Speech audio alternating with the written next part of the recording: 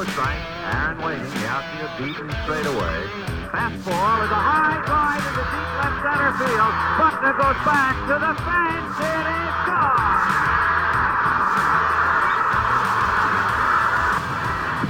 What a marvelous moment for baseball. What a marvelous moment for Atlanta and the state of Georgia. What a marvelous moment for the country and the world.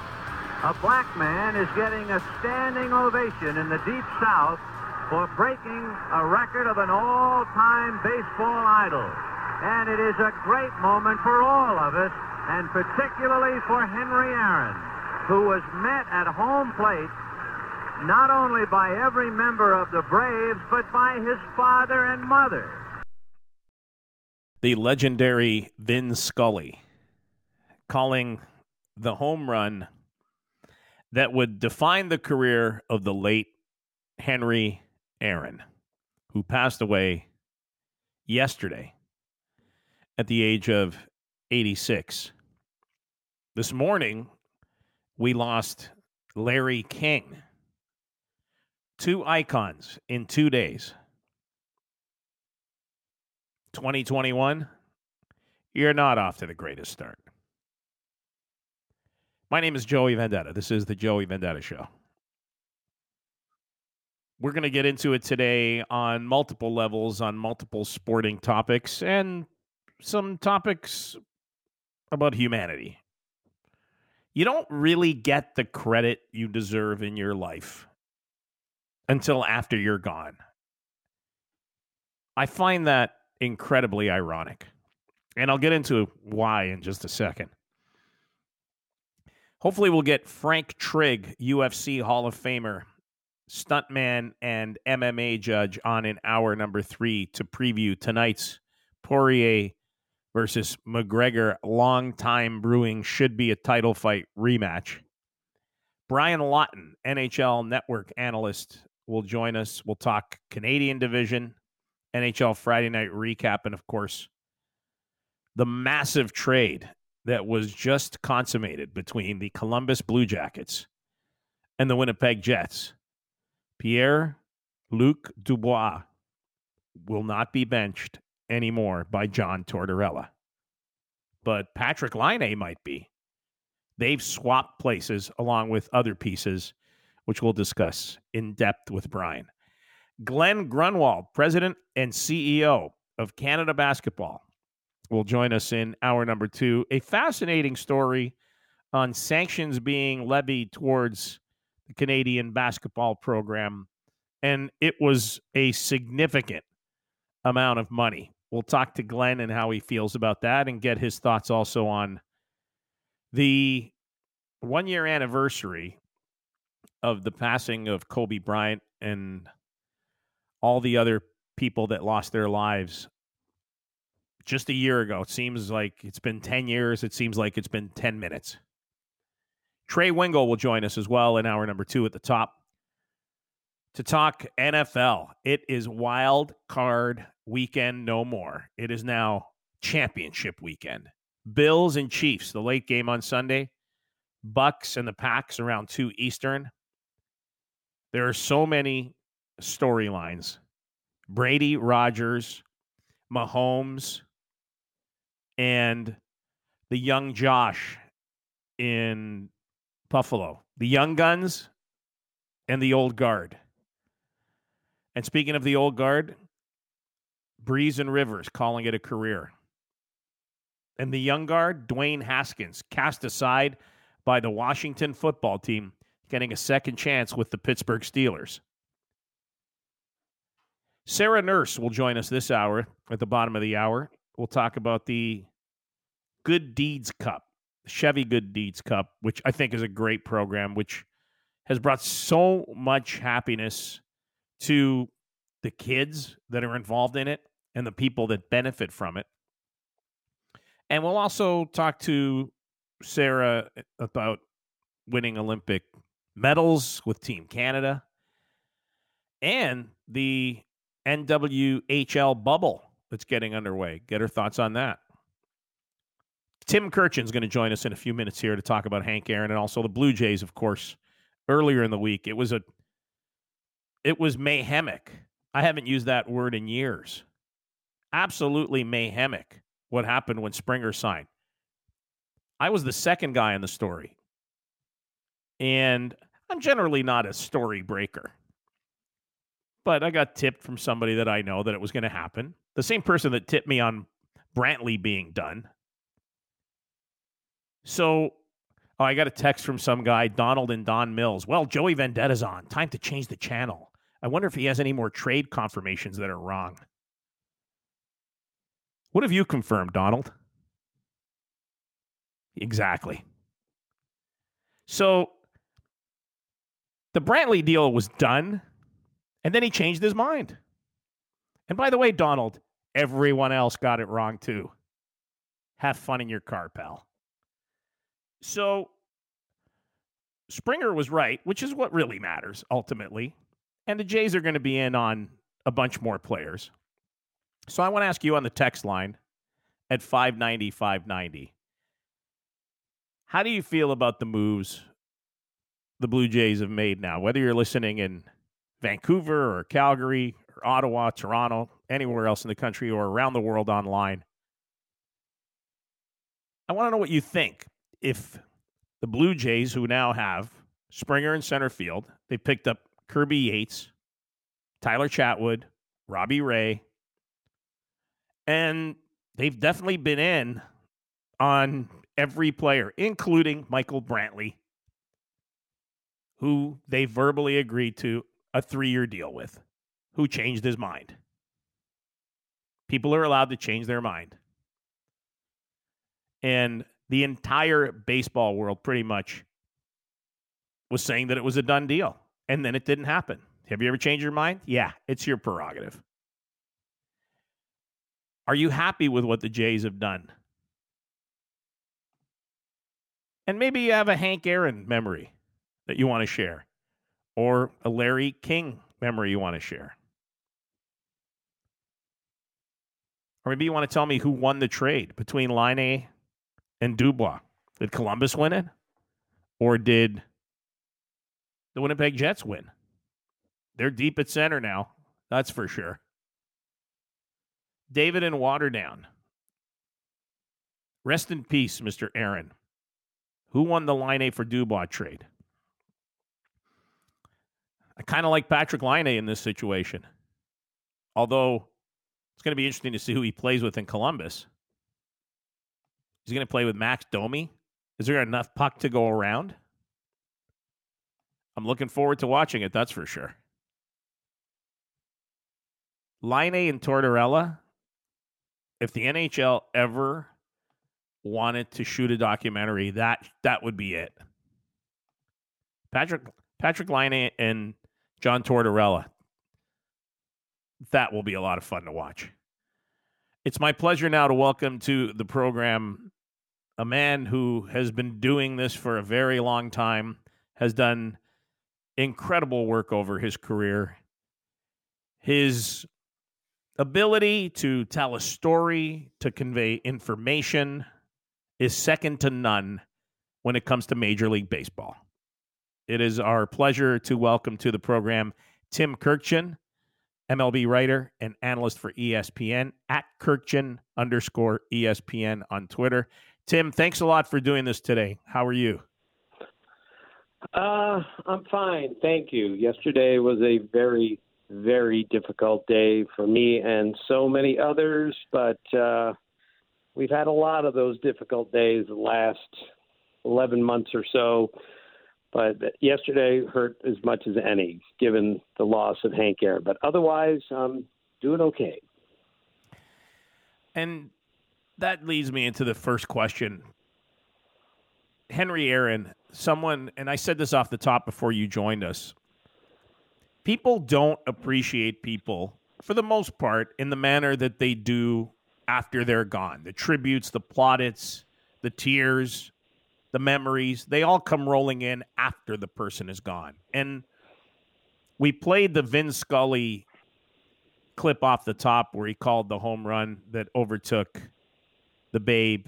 And I don't think people understand what Hank Aaron, especially younger people, I understand it, you understand it, but I want you, as someone who's very eloquent and has done this for a long time, and of course had a relationship with the man, a close relationship with him, and someone who worked with him, I have to ask you to put it in perspective what Henry Aaron did for black people, for what he did for that race, what he endured, what he went through, and how much those things made his achievements that much more incredible.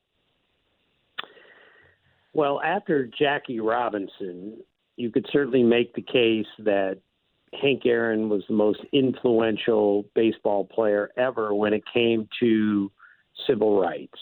Jackie Robinson was clearly the leader, but with what Hank Aaron went through during the chase of Babe Ruth, the hate, the racism that he dealt with, was just unconscionable what that man went through. Dusty Baker told me he was a teammate of Hank's and loved Hank like his own father. Said, I read some of those letters, and it was just the most awful thing I've ever seen. And it affected Hank Aaron. And yet, in retirement and any time I've ever talked to him about anything, that seems to come up, and there's no bitterness from him. Surely he will never forget what he went through and hated every second of that. But to not harbor any bitterness after all these years just spoke directly to how great Hank Aaron was and how revered he was from so many people in the game, black and white. And on my own tiny little level, the greatest day of my professional career was when Hank Aaron did a few innings in our booth during a game in Atlanta in 2018, Dave Fleming, Eduardo Perez, and myself. And he was so funny. He was so gentle. He was so good. He told so many great stories. And I stopped keeping score of a game I was covering. I've never done that before or after because I didn't care about the game anymore. I was sitting next to Hank Aaron. I was completely enthralled with everything that he said. So after the game was over, I went to Twitter, which is usually not a good idea. And someone had written on Twitter, he wrote, if you ever meet anyone who looks at you like Tim Kurkjian looked at Hank Aaron tonight, you should marry that person. That's the reverence that I showed to Hank Aaron, because that's the reverence that everyone showed to him of anyone who got any appreciable time around him. He was just an amazing man and obviously a great, great player. Tim, there are two numbers that are inextricably linked with Hank Aaron, and outside of the number that he wore, 44, but two statistical numbers in 714 and 755. But there are parts of his career that I've always thought didn't get much play, and I think the first one was the fact that he was the home run king, and he was also a former Negro League player and broke it amongst incredible racism, as you said, the letters that Dusty Baker described to you. But he was the last player to play in the majors that was a Negro League player. And I've always wondered about, and we know Major League Baseball is recognizing the Negro Leagues now, but when you look at his statistics, why is it that those two numbers overshadow? I could go on, and we won't have time to do it, but I'm just going to say the 21 seasons All-Star, the 25 All-Star nods because of multiple games in some seasons, the 20 home runs a year for 20 years. I can go on, but why is it that those two numbers that I quoted off the beginning are the ones that really, really define his career for most people?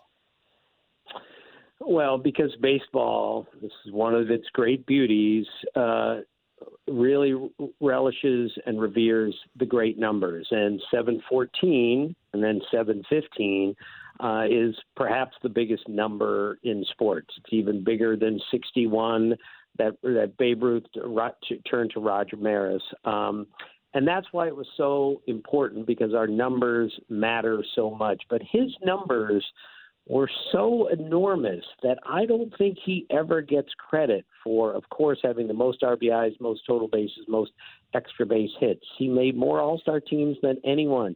He's the first player ever to have 40 homers, 30 stolen bases in a season. And also, of course, if you took away all 755 of his home runs, just took them away, he'd still have 3,000 hits. That's the point with Hank Aaron, is he wasn't just some big power hitter who hit the ball out of the ballpark. He was a complete player. He won an MVP at 23. He got an MVP vote in 19 of his 23 seasons. That's unheard of in baseball history.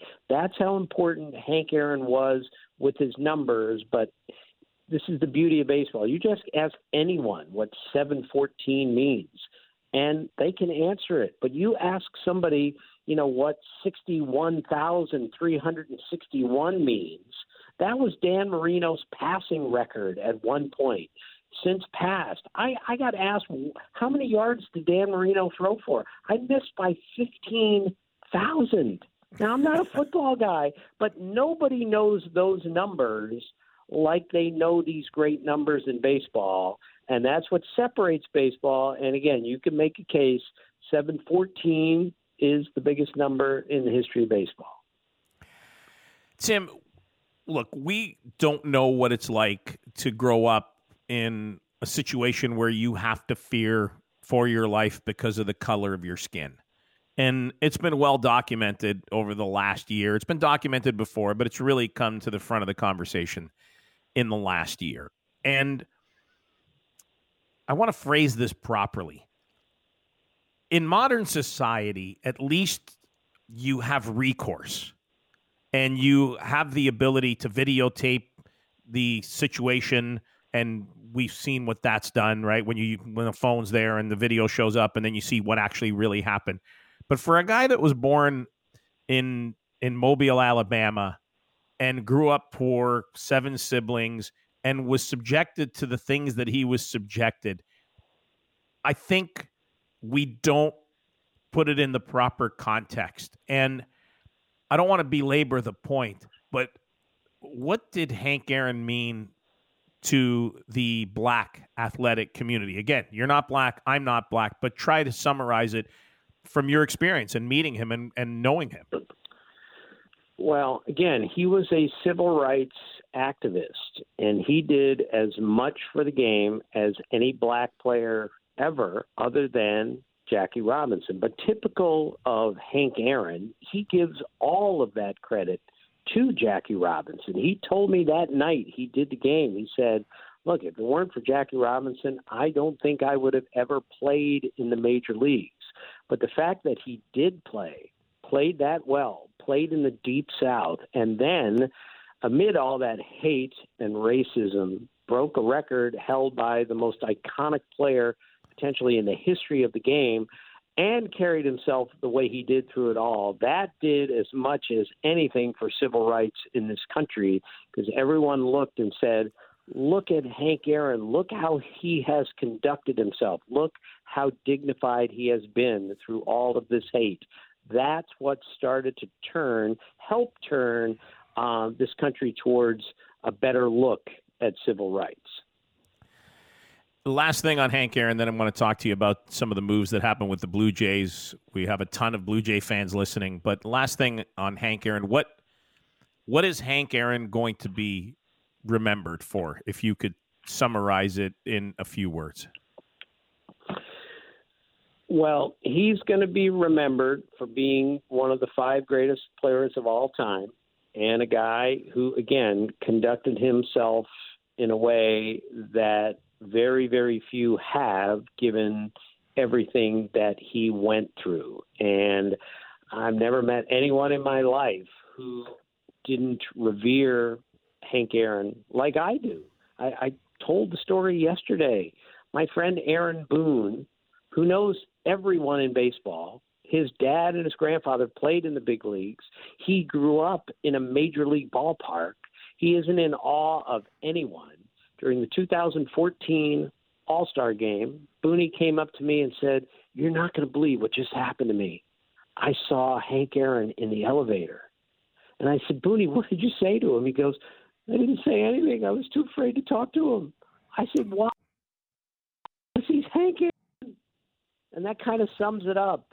That's how revered he was to everyone around him, especially the people who played the game.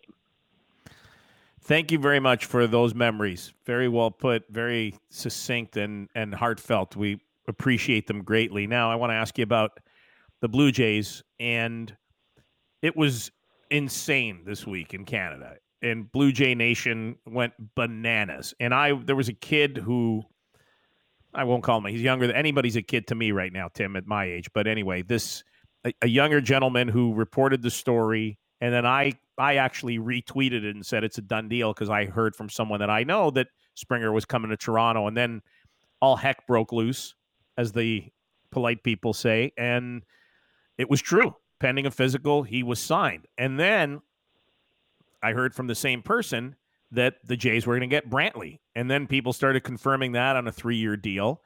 And from what I understand, they had a verbal, and then Houston came back with more money, and I think his family decided, hey, we just want to stay in Houston. But let's talk about what the signing of George Springer means for the Toronto Blue Jays, not on the field, but as a franchise, perceptually, amongst other teams, agents, and the baseball world. How did it strike you when it happened?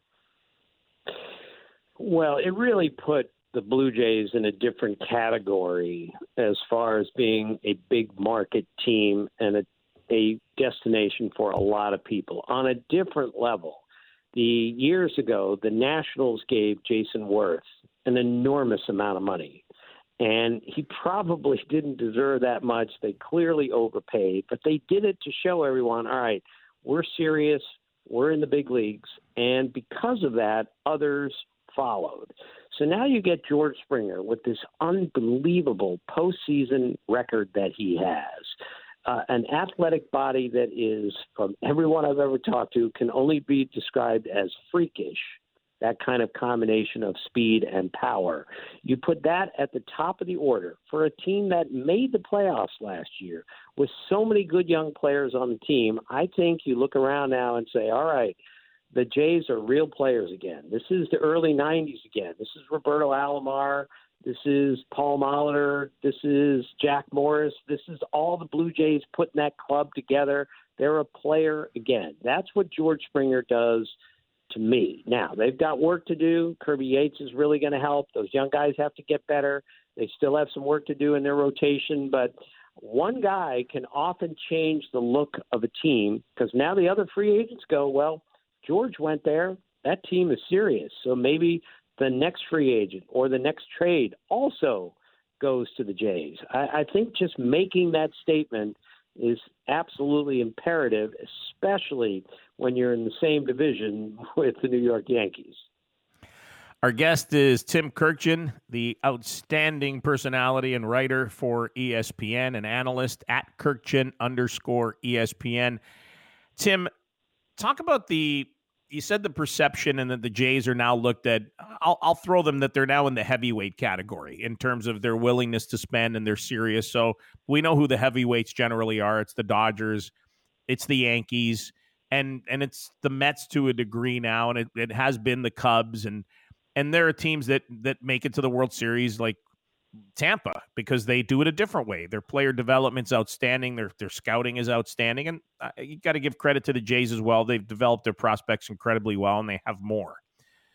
But as far as this offseason goes, we've seen, because of the current fiscal situation in the sport and the world in general, there are only a few teams that have money. How much of an advantage has that been for Toronto that they've made it be known, we've got money, we're open for business, and we're looking at everybody? Well, that's been critical. On a different level, that's what the Mets have been able to do with the new owner who didn't lose any money last year in a year when so many teams lost money. But this is where the Blue Jays have a distinct advantage, is not only do they have money, they are willing to spend it and are making it clear that they will, because the window is open now and they have opened it up and pushed through it, which is something they had to do. We heard this was going to happen, and then not a whole lot of movement. And I know people in the industry were going, well, when are the Blue Jays going to make their big move? Well, they did now. They made two of them, led by George Springer, of course. So having money and then being willing to spend it is absolutely critical. I mean, you can talk about small market teams, Oakland and Tampa Bay, and how they win, and it's amazing, and it is. But eventually, if you're going to win long term, you're going to have to go out and get key players, and that's what the Jays have done, led by George Springer. Last question before we let you go. What are you hearing about the remaining names that are out there and potential trade scenarios? Are there any obvious or logicals? I mean, Trevor Bauer, we haven't heard where he's going yet, and Jays fans would love to have him, as would any other team. But you're hearing names like Didi Gregorius, James Paxton, a bunch of other ones. Is there anything you're hearing that you could share with us? Well, it's still a very tricky time.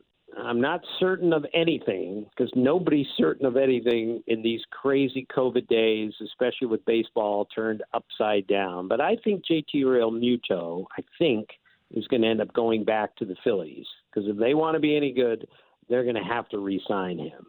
But Trevor Bauer, to me, is the key now, because everyone needs a starting pitcher. He won the Cy Young last year. He's going to get better from here. He's wildly competitive, and he is fearless. And he's going to sign, I'm not sure with whom, but my guess is it's going to be the Mets or it's going to be the Angels. I don't think it's going to be the Blue Jays, and I think a lot of other teams out there are interested, but a lot will depend on what he demands. Does he want to just do a one-year deal, break the yearly AAV that, Gary Cole holds for a pitcher, and just sign for 1 year or maybe two, or does he want to go for 5 or 6? All these questions still need to be answered, but we're going to know an awful lot about where this baseball season is going, depending on where Trevor Bauer goes. So it's time to make a decision. That's the way I look at it. It's time to keep this train moving, because spring training, if we start on time, is only about 3 weeks away. Tim, thanks again for doing this. We appreciate your time, especially on a Saturday. Take care of yourself. Stay safe, and we look forward to having you on again soon. Thank you. My pleasure. Thank you. Tim Kurkjian, ESPN. Always fantastic. We're going to take the break, and speaking of fantastic, she's won Olympic medals, and she's going to help you do a good deed and maybe get rewarded for it when we return. It's the Joey Vendetta Show on the Sportsnet Radio Network. Welcome back to the Joey Vendetta Show here on the Sportsnet Radio Network. It is my pleasure to be with you here on this Saturday, January the 23rd. And it's our pleasure to welcome to the program now Sarah Nurse, Olympic medalist with Team Canada at Nursey16. I've seen her on television. I love what she does. And I love the program that she is helping to promote, the Chevrolet Good Deeds Cup, which I think has been one of the outstanding initiatives in the corporate world and has helped so many people. And I love seeing the kids do things off the ice to make things matter. Sarah, thanks a lot for doing this. How are you today? Hi, I'm good. Thanks for that intro. Wow, thank you. Yeah, of course. It's my pleasure. Before we get to the Good Deeds Cup, the timing is kind of fortuitous because the NWHL season's getting underway, and it's going to be a single elimination tournament, and it's going to be shown on NBC SN, so their sports network, which they've oddly enough just announced is going to be going away soon. So the timing's kind of interesting. But I want to get your perspective on, we know that women's hockey's had its share of trials and tribulations, right? With the PWHL and the PWHA, and the NWHL. Like, just kind of put it in perspective and explain what's happened and where we are now. Yeah, I definitely think that women's hockey is at an interesting place for sure. I think over the last few years, we've seen a surge in interest in women's hockey and exposure and a lot more visibility, more than we've ever had before. But we're definitely looking for more in the future. And so I think as we've gotten this exposure and this visibility, we brought in light to certain aspects of quote unquote professional women's hockey that the average person who doesn't follow women's hockey wouldn't really know about. And I think that that's been super important and something that the PWHPA, we really want to get across, because a lot of people think things are okay, and they see us play at the Olympics and they see us play at the World Championships, and they're like, wow, this is awesome. Like, why can't I watch you guys throughout the season? And so we're just bringing light to certain issues around professional women's hockey, and are hoping in the future that we can really push to create a league that little girls can dream of playing in. Yeah, and why isn't there just one big league? I know that might be a dumb question, but I don't honestly know. I've asked a lot of friends. I think we have a friend in common in Brant Feldman, who lives in Los Angeles and is a huge proponent of women's hockey. And I've talked to him at length about this. But I'm curious what your perspective is on why isn't there just one big women's hockey league with all the best players in it that is given support by the NHL? Absolutely. I think that's definitely everybody's goal. I think you look historically, and when women's hockey leagues are, may not be run, or women's sports leagues in general, are attached to or have some sort of affiliation with their male counterpart, it ends up working. And so we're on the track to get one women's professional hockey league, and in the past, with different leagues popping up, has definitely caused a bit of a little tryst, I guess you'd say, but we're all trying to get on the same page. So because we all have the same goals at the end of the day, and we all want to see women's hockey reach new heights. And so I definitely see one professional women's hockey league coming in the future. Tell me about some of the adversity and some of the obstacles you faced in your career, not just because you're a woman, but because of your color. And we're celebrating Hank Aaron today, who passed away yesterday, as you know, and I had Tim Kurkjian on from ESPN, and we were talking about what Hank had to go through, and he had to go through it for a long period of time at a different time. It was a long time ago, which I can't even imagine the hell that guy had to go through, but he always had a smile on his face. He always carried himself with dignity. Never heard a word about it. I never heard him say a word about how he was treated. But as someone that's grown up playing sports and become a professional athlete and reached the peak of your career and achieving your goals, I want to ask you, from your perspective, what are some of the things that you've had to go through? I think it's interesting because you think of those athletes and the personalities of the past and what they've had to go through. And of course you'd never hear anything about it, because honestly, it was hard to speak up way back then. And I can only imagine the things that other athletes from different generations have had to go through, because it wasn't okay to speak up, which is very unfortunate. And they faced every day with grace and a smile, and were absolutely incredible, and definitely people that I look to. And I think in my experiences with the hockey community, it's not always been a welcoming and friendly place.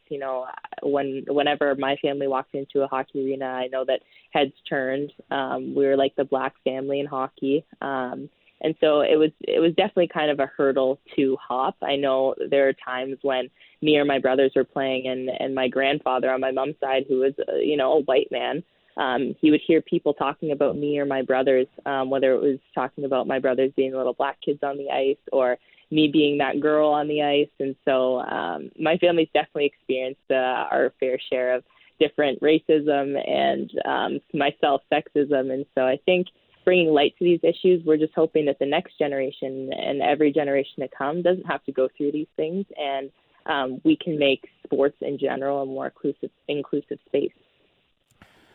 Did it ever make you want to quit?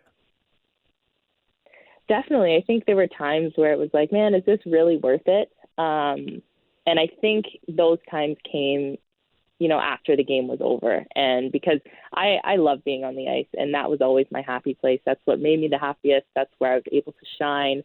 And so while I was on the ice, like really nothing could stop me, but it was those moments after the game or in the locker room or in the main lobby of the arena that were like, man, this kind of sucks today. Do I really want to keep doing it? But I mean, for me, it was the love of the game. And honestly, like me playing hockey and excelling at it, like it was kind of my ticket to getting an education and really broadening my horizons. So I definitely stuck with it through that.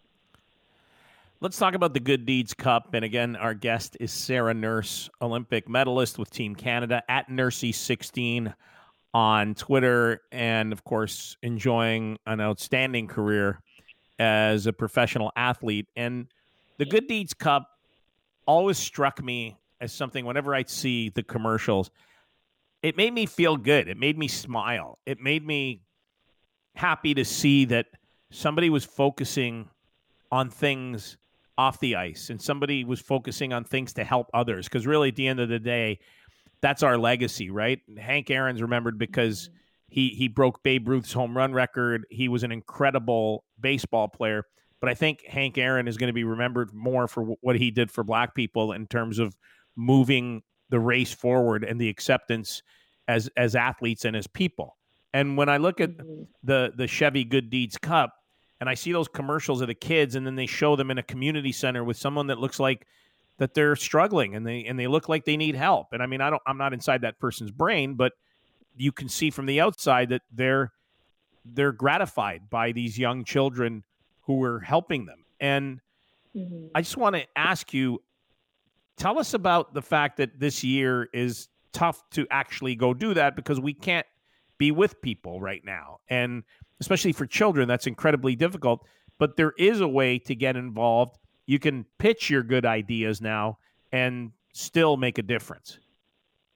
Yeah, I think the interesting about the Chevrolet Good Deeds Cup is just the fact that it's showing young hockey players that they are more than hockey players, and what they bring transcends their sport. The values that you learn on the ice with your teammates, hard work, leadership, dedication, those are transferable skills off of the ice. And so giving back and helping your communities is such a huge part of hockey, especially in Canada. Like, we're so focused on that. And so the fact that they can do that is absolutely incredible. I think this year, obviously, with it being so different, with us being a pandemic, following local health and safety guidelines is very important because we want everybody to stay safe and healthy.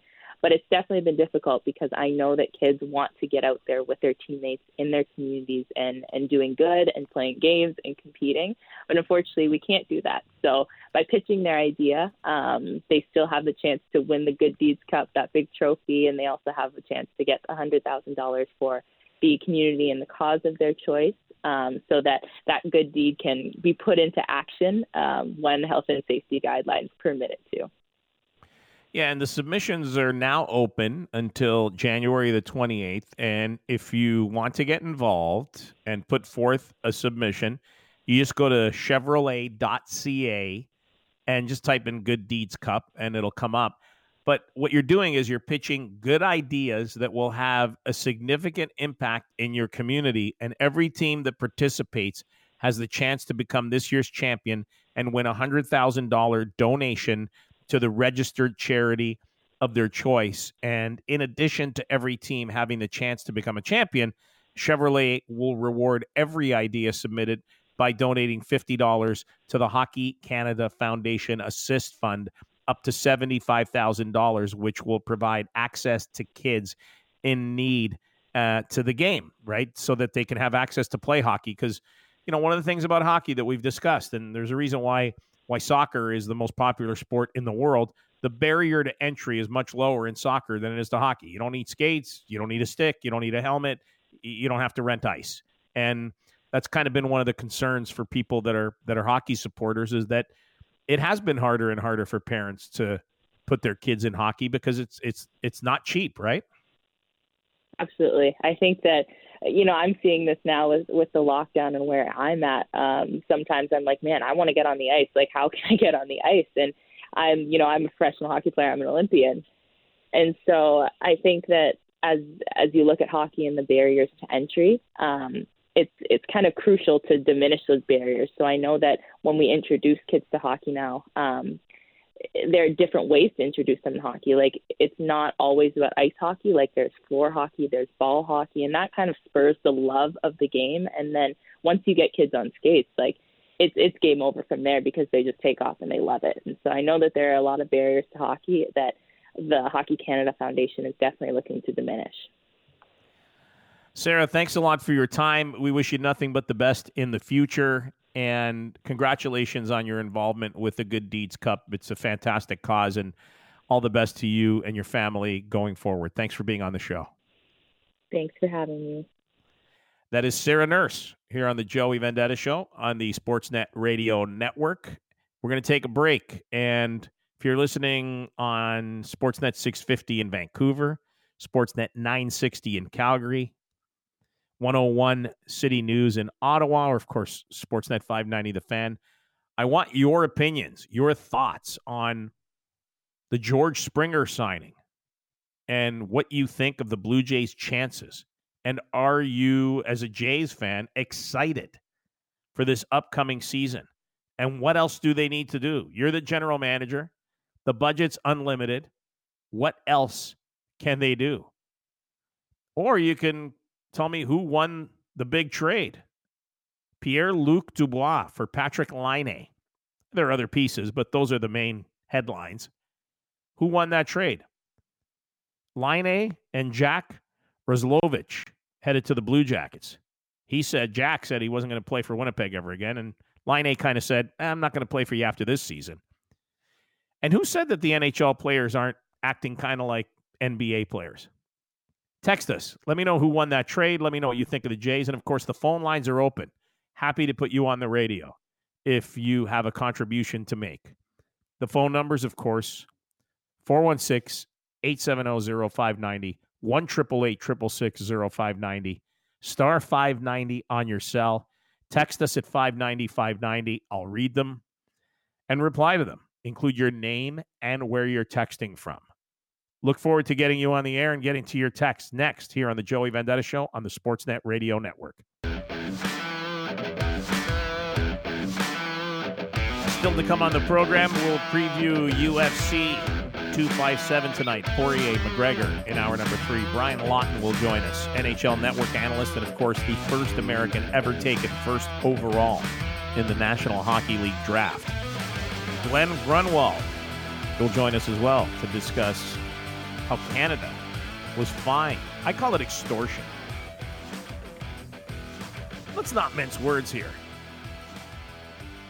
They just want the cash. FIBA, which I rate right up there with the Cosa Nostra. I don't know if you guys ever watch mafia movies, but do the research and you'll understand what I'm talking about. And, of course, we're going to discuss this massive trade in the National Hockey League, seismic in its scope. The Columbus Blue Jackets and Winnipeg Jets have completed a massive trade this morning. Pierre-Luc Dubois and a third-round pick being sent to the Jets in return for Laine.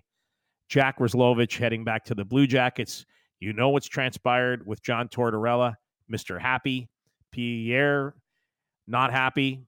And now he's in Winnipeg, where perhaps he'll be happier. Their depth down the middle just got exponentially better. Scheifele, Stastny, Dubois. That's a pretty strong middle. They may have vaulted up in the North Division in the NHL. We're going to get to some of your texts right now. 590. And as well, we're going to get to Trey Wingo at the top of the hour to preview the AFC and NFC championships, along with a bunch of other topics. Troy in Grimsby, talking about the Blue Jays. The lineup is set, still a lot to prove. However, I'm confident these players will take large leaps forward this year. Clearly, starting pitching is the issue. Let's see. Someone's talking about beer. Andy, is Jim from Oshawa. Winnipeg got the better of the deal. Dubois is no whiny-ass player. He works damn hard. Not like the other pansy headed to Columbus. Now back to my beer. What kind of beer is it? Is it a Bud? At least let us know what kind of beer you're drinking. Phil in Calgary. PLD won the trade. Pierre-Luc Dubois won the trade because he got away from torts.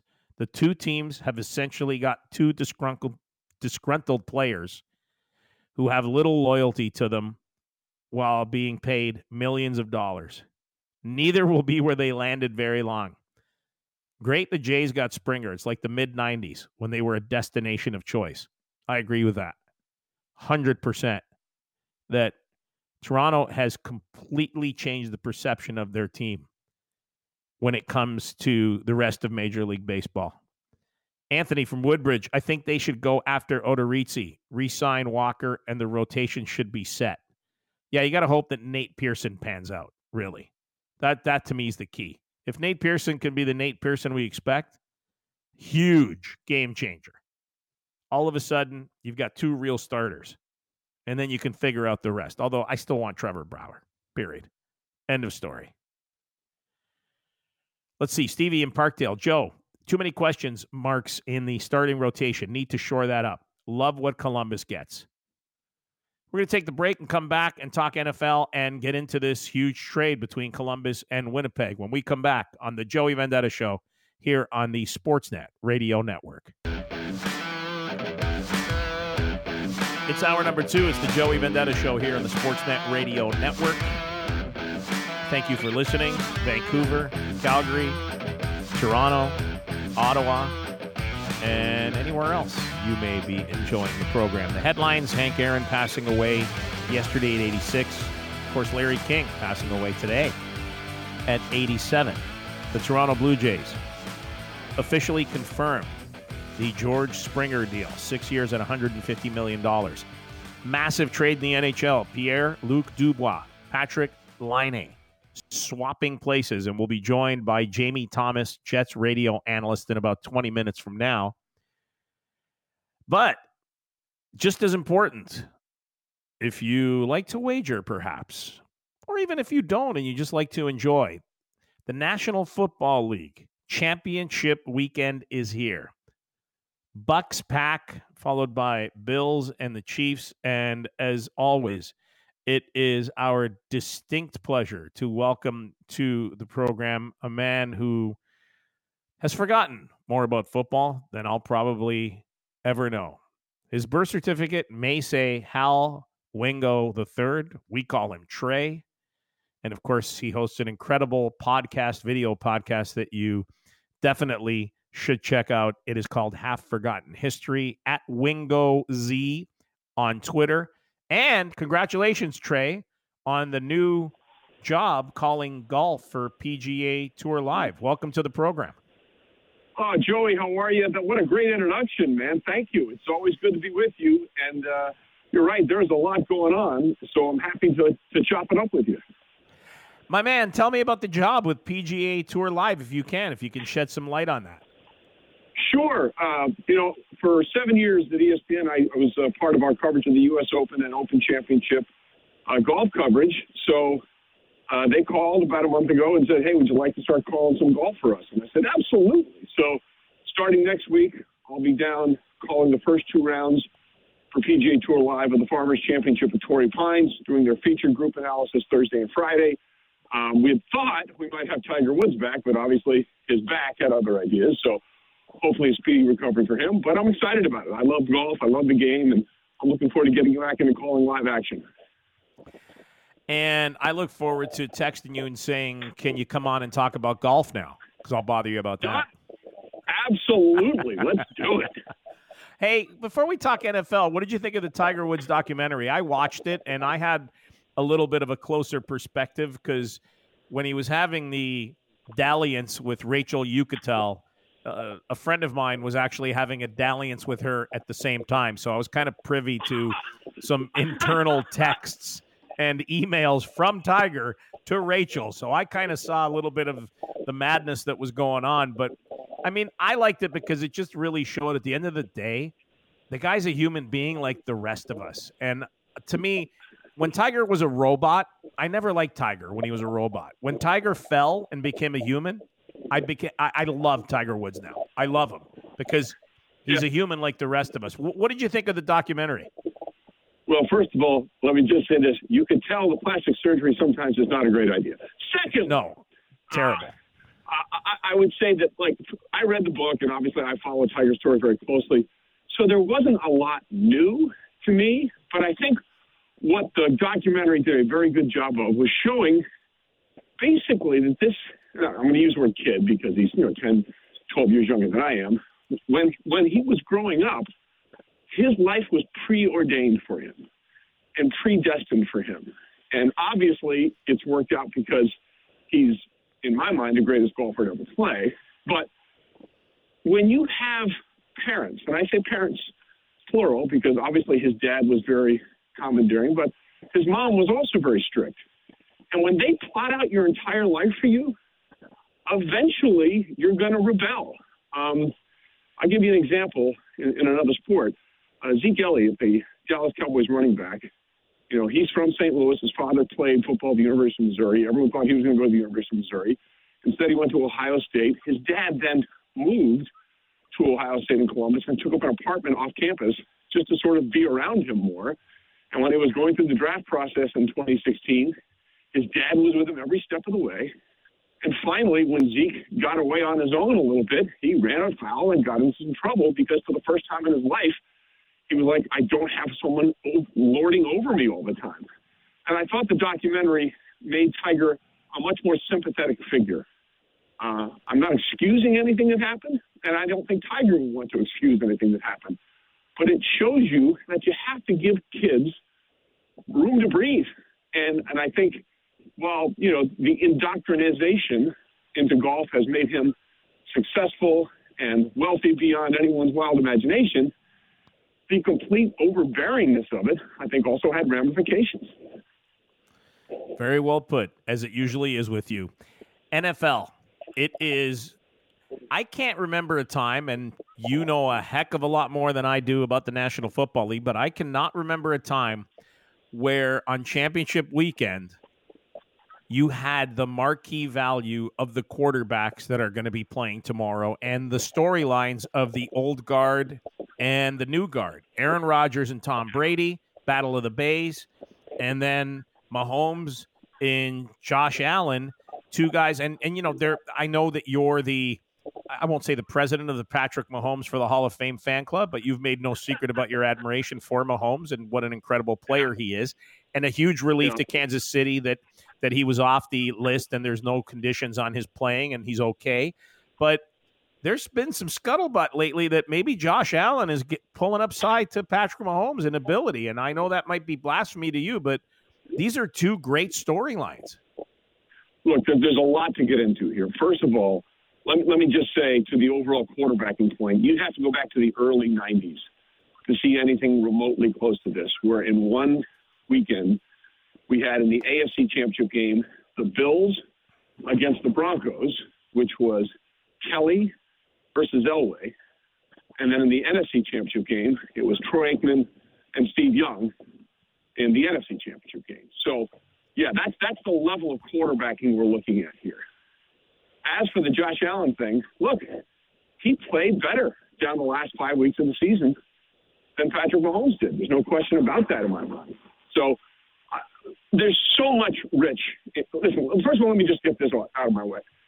This is my favorite Sunday of the entire football year, even bigger than the Super Bowl, because if any player is honest with you, all they want is the opportunity to play for a championship, the opportunity to step into the Super Bowl and say, hey, here we go.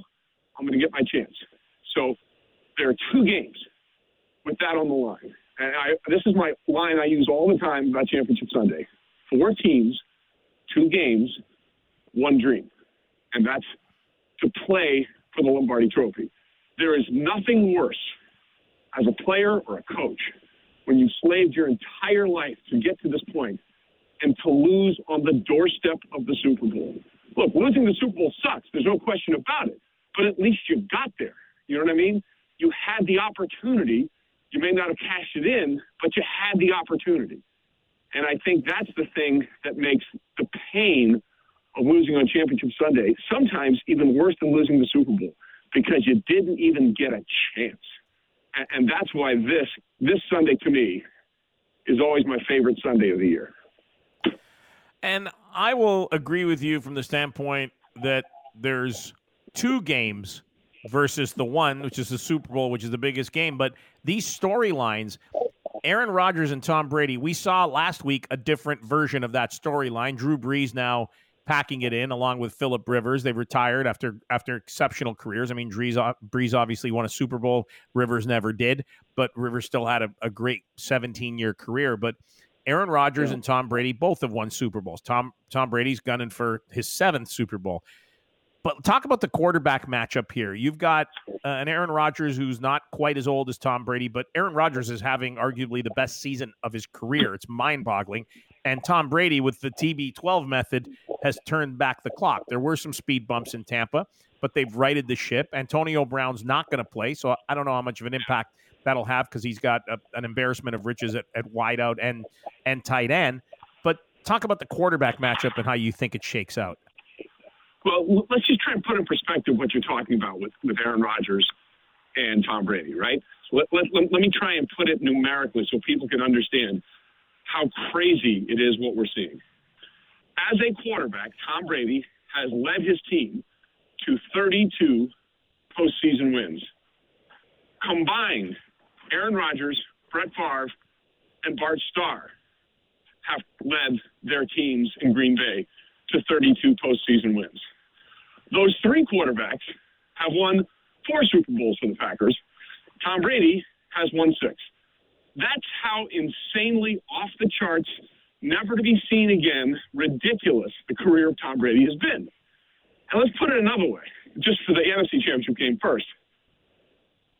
Aaron Rodgers has a chance to go to only his 2nd Super Bowl in his entire career tomorrow. That's ridiculous because he's been so good for so long, but he's only been once. And if he wins Sunday, he'll go twice, which is amazing. Tom Brady is playing for the opportunity to go to his 10th Super Bowl. I want to be clear about that. He's really only started 19 seasons because one year he didn't play, and in 2008 he blew out his ACL on a hit from Bernard Pollard in the first game of the year in the first half. So he's quarterbacked for 19 seasons. If he wins tomorrow and the team wins, he will have gone to the Super Bowl in more than half of his seasons played. I don't think people fully appreciate how bonkers that is. It's insane when you put it in that perspective. It's kind of like, the passing of Hank Aaron yesterday. I had Tim Kurkjian on, and we were talking about career perspective in terms of numbers. The Hank Aaron, the Henry Aaron stat of 20 seasons with 20 home runs is the one that really boggles my mind. Like, the consistency you have to have is really what I'm saying about Tom Brady here, is that Tom Brady has been, outside of that he's the GOAT and he gets called the GOAT and you see all the memes, it's incredible that a guy has been able to maintain that type of consistency at a position where you're being targeted to get crushed on every play. Just the odds are insane of that happening. Well, let's put it another way. It's his 14th conference championship game in 19 full seasons. Or put another way, Tom Brady is more likely to appear in a conference championship game than most quarterbacks are to complete a pass. It's wild. It is wild. So before we wrap up on this, because I want to get to the Bills and the Chiefs, before we wrap on this, what do you think happens tomorrow in this game? Who wins this game? Who do you see prevailing? Look, here's the problem that I see for Tampa Bay. They won 11 games and then 2 in the postseason, but they didn't have a single play home game. They had to go on the road to Washington because Washington won the division. And they had to go on the road to New Orleans. Now they got to go on the road to Green Bay. It is really, really hard to win 3 straight playoff games on the road. And while Tom Brady is absolutely comfortable in cold weather, we know that from all his years at Foxborough, I'm curious how many of the team that goes with him is used to that. I cannot overestimate the importance of the bye week. Since Super Bowl 47, when the Ravens made it as a wild card team or a team that played on wild card weekend, it has been either a 1 or 2 seed to play in the Super Bowl. And up until this year, the one of the two seeds got the bye. This year, only the one seeds got the bye. Number one in the AFC is Kansas City. Number one in the NFC is Green Bay. So 14 straight Super Bowl teams had that week, that bye week. And I just think that bye week, 3 straight weeks on the road, Aaron Rodgers playing at his absolute best of his career, to your point, he's going to be the MVP of the league this year. That's really hard for me to overcome. I know Brady is this and that. This is Aaron Rodgers' time. He has the best passer rating and the most touchdown passes in the NFL. And I just think this is his chance to stamp his name with all the greats, because whether it's right or wrong, and I think it's wrong, fair or unfair, I think it's unfair, you don't get considered to be one of the Mount Rushmore quarterbacks of all time without multiple Super Bowl rings. And this is his opportunity to have that chance in a couple of weeks in Tampa. Bills and Kansas City Chiefs makes me go back to the heyday of the AFL, just the imagery of it and the smoke billowing out of the linemen's nostrils and all the romanticism of those games. The last time the Buffalo Bills and the Kansas City Chiefs met in the AFC Championship game, Patrick Mahomes and Josh Allen weren't even born. And the Bills Mafia has really come to play, and the excitement in Buffalo and the tools that Josh Allen has displayed this year have been outstanding. This is a different battle. This is a battle of the young guns. Patrick Mahomes is still a kid. He's won his Super Bowl. He's an MVP. Josh Allen is trying to challenge that throne, and you got to beat the best to be the best. What happens in this game, and talk about the storyline between those two quarterbacks? Well, first of all, the storyline goes back to really 2017, if you'll allow me for a second, because it was in the 2017 draft that the Chiefs made the big move up to the 10th spot to draft Patrick Mahomes. The team they traded with was the Buffalo Bills. The Buffalo Bills are trying to get to the Super Bowl for the first time in 27 years. And the pick they ended up getting when they traded away their 10th pick to Patrick Mahomes for the Chiefs was pick number 27. I think that's kind of cool. And it worked out well for both teams because obviously Mahomes is going to be no doubt, in my mind, absolute all-timer. Like the things he's done in his first 3 seasons as a starter are flat out ridiculous. And now you have that trade, which allowed the Bills to get Tre'Davious White, who, by the way, wears 27, at number 27. They also picked up Deion Dawkins and Tremaine Edmonds, the linebacker, in that deal. And having not taken a quarterback at 10, it allowed them the next year to pick up Josh Allen. So the storylines there, I think, are absolutely fascinating. But here's the deal.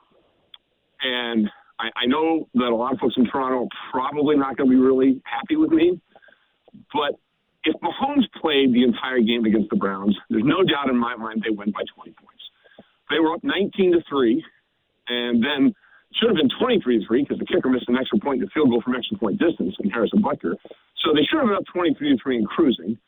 Then he gets hurt, and they have to hang on for dear life. But the other problem for me is, what are you going to do, Buffalo, defensively against Patrick Mahomes? I go back to the Week 6 matchup this season, which was on a Monday or Tuesday because of all the COVID stuff. I think it was a Monday. And here's what happened. That game, the Buffalo Bills did not blitz Patrick Mahomes one time.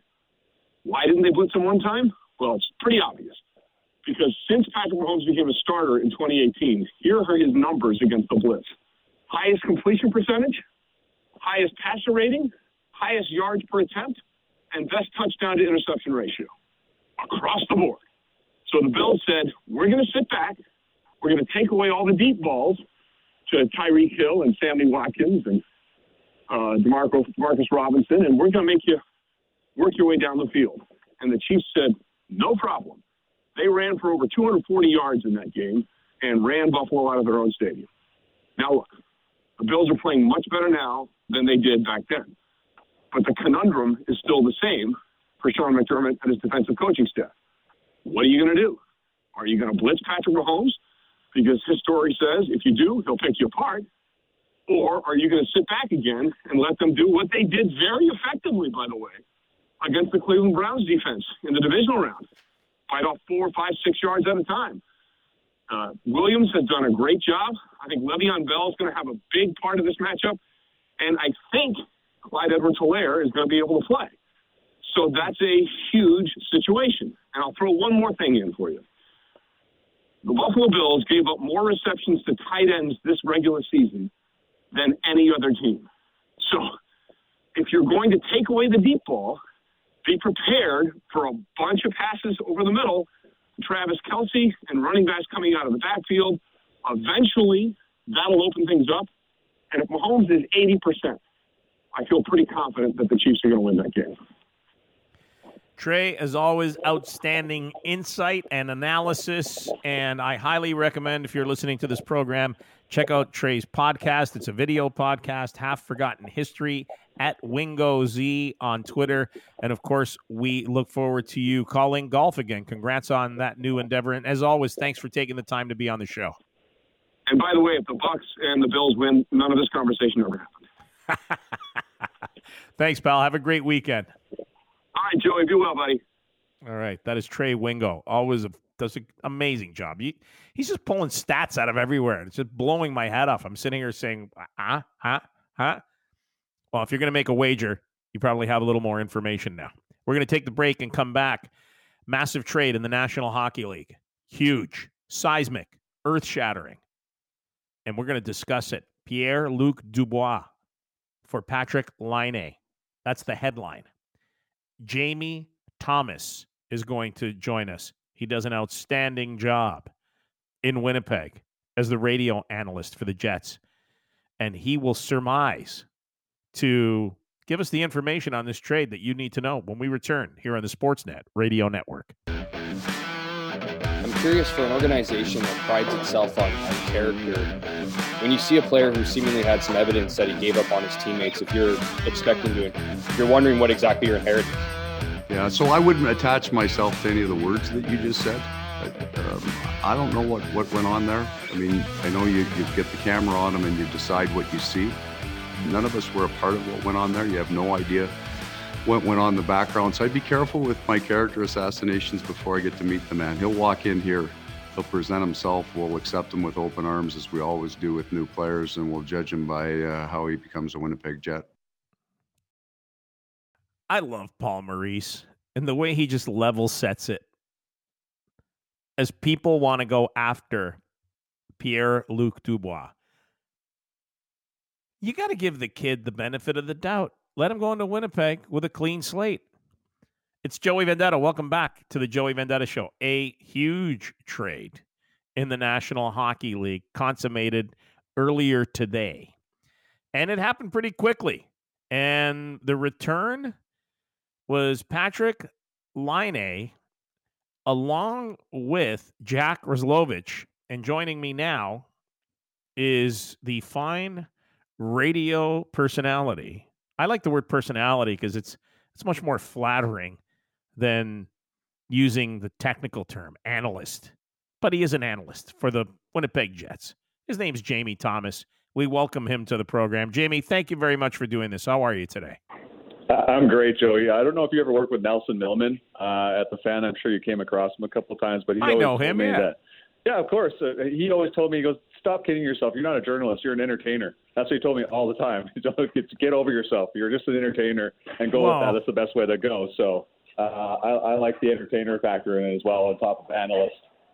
Yeah, that's why I always find it funny when people, I was one of the first guys to say that Springer was signing with the Jays, and then we thought Brantley was coming too because I'd heard it was done, and then it wasn't. And people were like, you're not an insider. I know. I don't care. I don't want to be an insider. Yeah, I'm a host. I'm a personality. My job is to make you angry, right? My job is to make you upset. That's my job. So, and I just won. Yeah, fantastic. I'm glad that you call me a clown and put some emojis down. Have fun in your mom's basement. Take care. So let's talk about this trade. And for sure, look, Laine was disgruntled to a degree, but carried himself in a manner professionally. The Luc Dubois scenario, and I'm buddies with Pat Brisson, his agent, and we texted a little bit. And look, Tortorella is Tortorella. And if you play along with the program, then you're going to be okay. And that means work hard every single shift like you're a grunt. And that shift, the one that we saw the other night that was highlighted, was the straw that broke the camel's back, basically. It wasn't an isolated incident. These guys didn't get along. He didn't want to be there. And now the Winnipeg Jets are very strong down the middle, but they lost one of the pure goal scorers in the National Hockey League.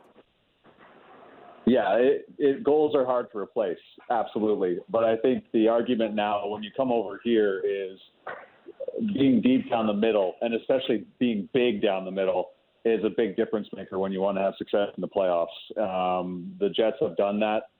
It is hard to replace the goals that Patrick Laine scores, and it's hard to replace the goals in the manner that he scores. He scores big, huge booming shot on the power play, timely goals in overtime, like in the opener against the Calgary Flames.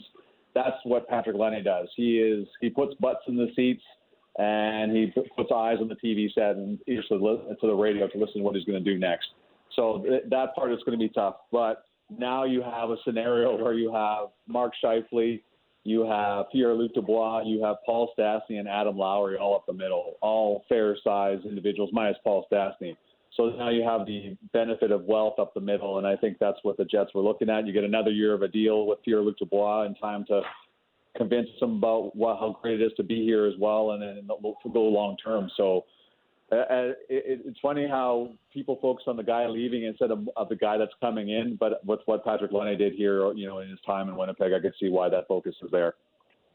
And look, Dubois was outstanding last year in the bubble against the Maple Leafs. He owned them. Yeah. Guy played unbelievable. So you're getting a guy that now is going to get into the Leafs' heads, and the Leafs are a team that is favored to win the Canadian division by many people. But now Winnipeg, of all the teams, kind of stood pat the most. I mean, the Canucks lost who they lost, and they added Nate Schmidt. But the Winnipeg Jets now suddenly became a different team. And as you said, goals are tough to replace. But what are they getting in Pierre-Luc Dubois? You said a big body. What else are they getting? Yeah, I got a centerman with a mean streak too, right? I think a lot of people overlook the fact he had 238 penalty minutes in junior. So, the guy does like to mess it up. He's a strong body. And you are going to play the Maple Leafs 9 more times this year. So there is that conversation. You always like to build your roster around what your division looks like. And the Jets are slowly doing that. Of course, it's not going to happen overnight because this might not be the structure of the organization, the division certainly going forward after this year. But if you want to have success this year, you got that big, mean centerman that's going to allow you to keep Mark Scheifele on the side. During the power play, Kyle Connor on the other side. You got the guy that's going to be a good net front presence along with Blake Wheeler and Josh Morrissey on your power play. And it allows you to put Paul Stastny down on the second man advantage unit. So you have a little bit more depth when you have the power play. So I think you get a guy, a mean streak, which you cannot have enough of, I think, especially in the middle part of your lineups. And again, a guy that can play and can shoot the puck. There's a lot lost on his ability to score 5-on-5. And he was even with Patrick Laine in that department a year ago. What exactly are the Blue Jackets getting in a guy that's missed all but one game? They've only played a few games, but Laine's been hurt. Right. So they have to know what they're getting in terms of what the injury is and how long he's going to be out, right? Yeah, clearly there's a quarantine issue too. Don't forget that, Pierre-Luc Dubois has to come up here in quarantine for 14 days. As well, unless the Canadian teams are trying to get that situation rolled out that they had in training camp, where a guy can come here and quarantine for 7 days and then could come back if he has 4 negative tests. NHL Canadian teams are trying to work that out with the government right now. But if you look at what the guy, again, Columbus is a great hockey town. I think a lot of people forget that. They're saying the guy's coming here and he's coming to a great hockey town. I think Columbus is good too when Ohio State isn't playing in football. So Laine is a guy that's going to add a lot of depth up front for you and produce on your power play. And I think, I know Columbus is a little bit thinner at center because of this trade, but now you got a guy that can score and has just a gift. And, whatever the injury is, it's an upper body injury, I believe. I think they'll work that out, and he probably should be able to play pretty soon. But Paul Murray said it best. Both teams are going to win this trade because you're getting something that you need. Clearly what you're getting. So, but what I saw in Patrick Laine toward the last part of last year, I know he didn't get a whole lot of time in the playoffs, and then that one game this year is a guy, when he's physically engaged, is a very dangerous player. He's starting to turn into a true power forward, which is not what he was to start his NHL career. But now as he's getting bigger and turning into a man, you're getting that. And I think you're getting some physicality that maybe was lost a little bit, and better in his own end 5-on-5 that he clearly wasn't at the beginning part of his career. So a more well-rounded player than he was to start his NHL career, but a guy that can score. And again, whenever fans are allowed back in Columbus, if they're indeed, if he's there next year, a guy that's going to be a big fan favorite. And the Jets are retaining 26% of Line A's salary. And how does that impact them? Not a whole lot, right? You got to crunch the numbers. You still have Brian Little on LTIR, which gives you a lot of cap flexibility. So clearly they're not going to take the 26% on if they can't move things around. But Dylan DeMello comes back in the lineup tonight. There's no problems, Joey's, in terms of the salary structure for the Winnipeg Jets. So it is clearly something that was important to Columbus with their salary cap issues, and I know they do have some more moves to make it fit, but we'll see how that all works. But a good deal all around in the whole scheme of things, in my opinion. So Tortorella said this is a 22-year-old kid. It doesn't happen that often, so he has been honest with the group. I wish he was a little bit more honest as far as reasons why. I still haven't really gotten to that, but I think he needs to speak on that. I won't. So basically, Tortorella called the kid a liar, which I understand is fine. That's his prerogative to motivate his players or demotivate them as he sees fit. What happened with Line A in Winnipeg? Where did it sour for him in Winnipeg? I think a lot of it was he wanted to play in the top line with Mark Scheifele, right? And last year they did give him the opportunity, and the analytics speak to the fact that it didn't work out. It just never seemed to produce 5-on-5 and drive play at the other end of the rink the way that the Jets hoped and Paul Maurice hoped. So you give him that opportunity. It didn't work out the way they hoped it would, and then Patrick Laine is down the second line. Now you bring in Paul Stastny, I thought would help placate him a little bit more to give him that playmaking centerman. But clearly the relationship was lost, and the agent had asked it would be best for everybody if Line A wasn't in Winnipeg and in the off season. So I think it was just the opportunity he didn't believe was there. I thought the Jets gave him the opportunity that was necessary when the time was there, and it just didn't work out. And now we have two parties moving on and getting fresh starts somewhere else.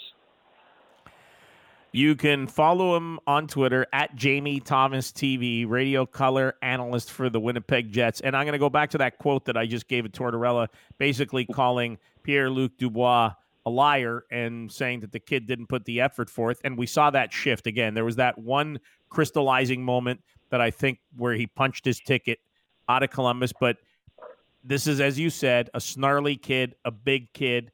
He's going to help the Winnipeg Jets a ton down the middle. What do you think the Patrick Laine future with Tortorella is? If he didn't like it in Winnipeg, how's he going to like it on that shift where he lollygags it and then he gets stapled to the bench? I don't know if you're going to see that from Patrick Laine now, Joey, because I think his attitude changed a little bit. He started to work harder in his own end of the rink, and that's exactly what John Tortorella wants. If those moments come up, I think Patrick Laine knows what the repercussions are going to be. It's been in front of us for as long as John Tortorella has been in the National Hockey League coaching. I don't think he's going there with his eyes closed. He's pretty much knows what to expect. So they might clash heads. I don't see it happening because of the way Patrick Laine has changed his games, his attitude the last couple of years in terms of what he wants to do in his own end of the rink. So if it happens, I'll be surprised. If it doesn't, then I won't. I'll be just not as surprised anyway. So I think they're getting a good player and a guy that's going to change everything in the way he plays the game at both ends of the rink. Jamie, thanks for doing this on such short notice. We appreciate your time. Take care of yourself, and we'll talk to you soon. All right, Joey, all the best, man. Thanks for having me on. All right, we're going to take the break and come back and preview tonight's fight. It's UFC 257. Conor McGregor and Dustin Poirier in what Conor thinks should be a championship fight. Frank Trigg, UFC Hall of Famer, stuntman, and MMA judge, gives you the benefit of his wisdom when we come back on the Joey Vendetta Show on the Sportsnet Radio Network. Welcome back. It is the Joey Vendetta Show. We're going to get to some of your texts.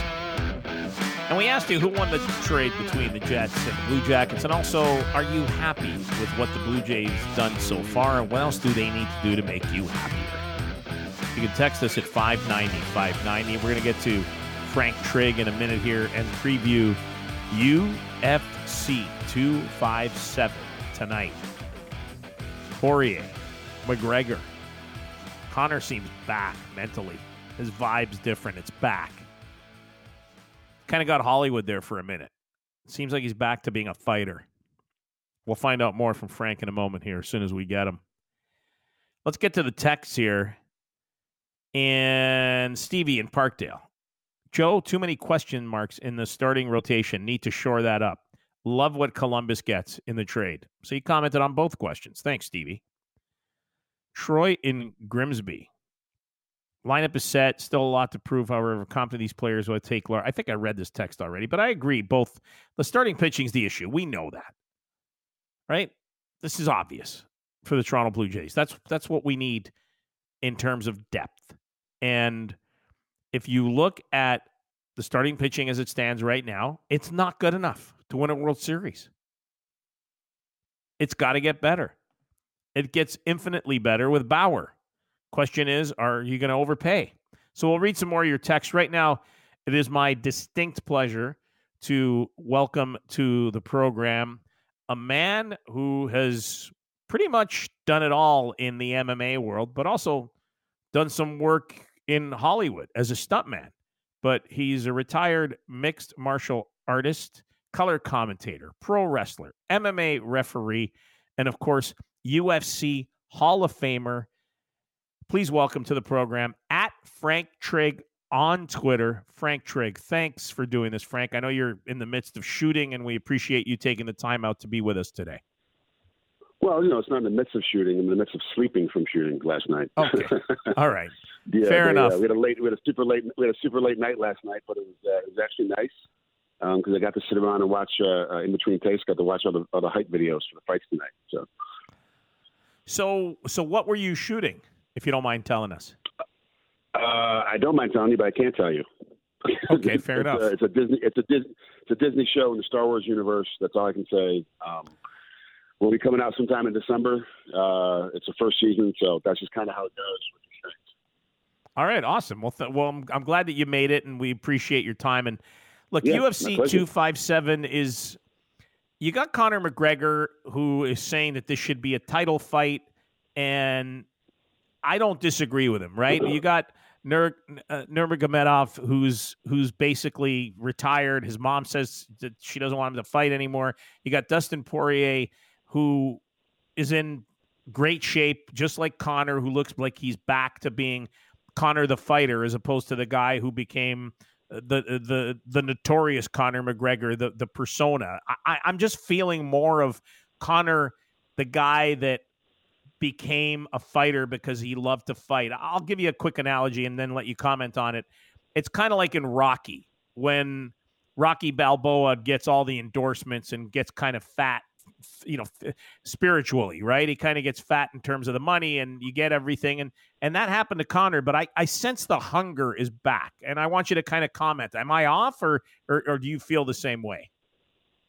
First of all, you're talking about Rocky III, and that was with Mr. Yes. T as Clubber Lang. Yeah, that was actually one of the better movies of the 87 they made for that series.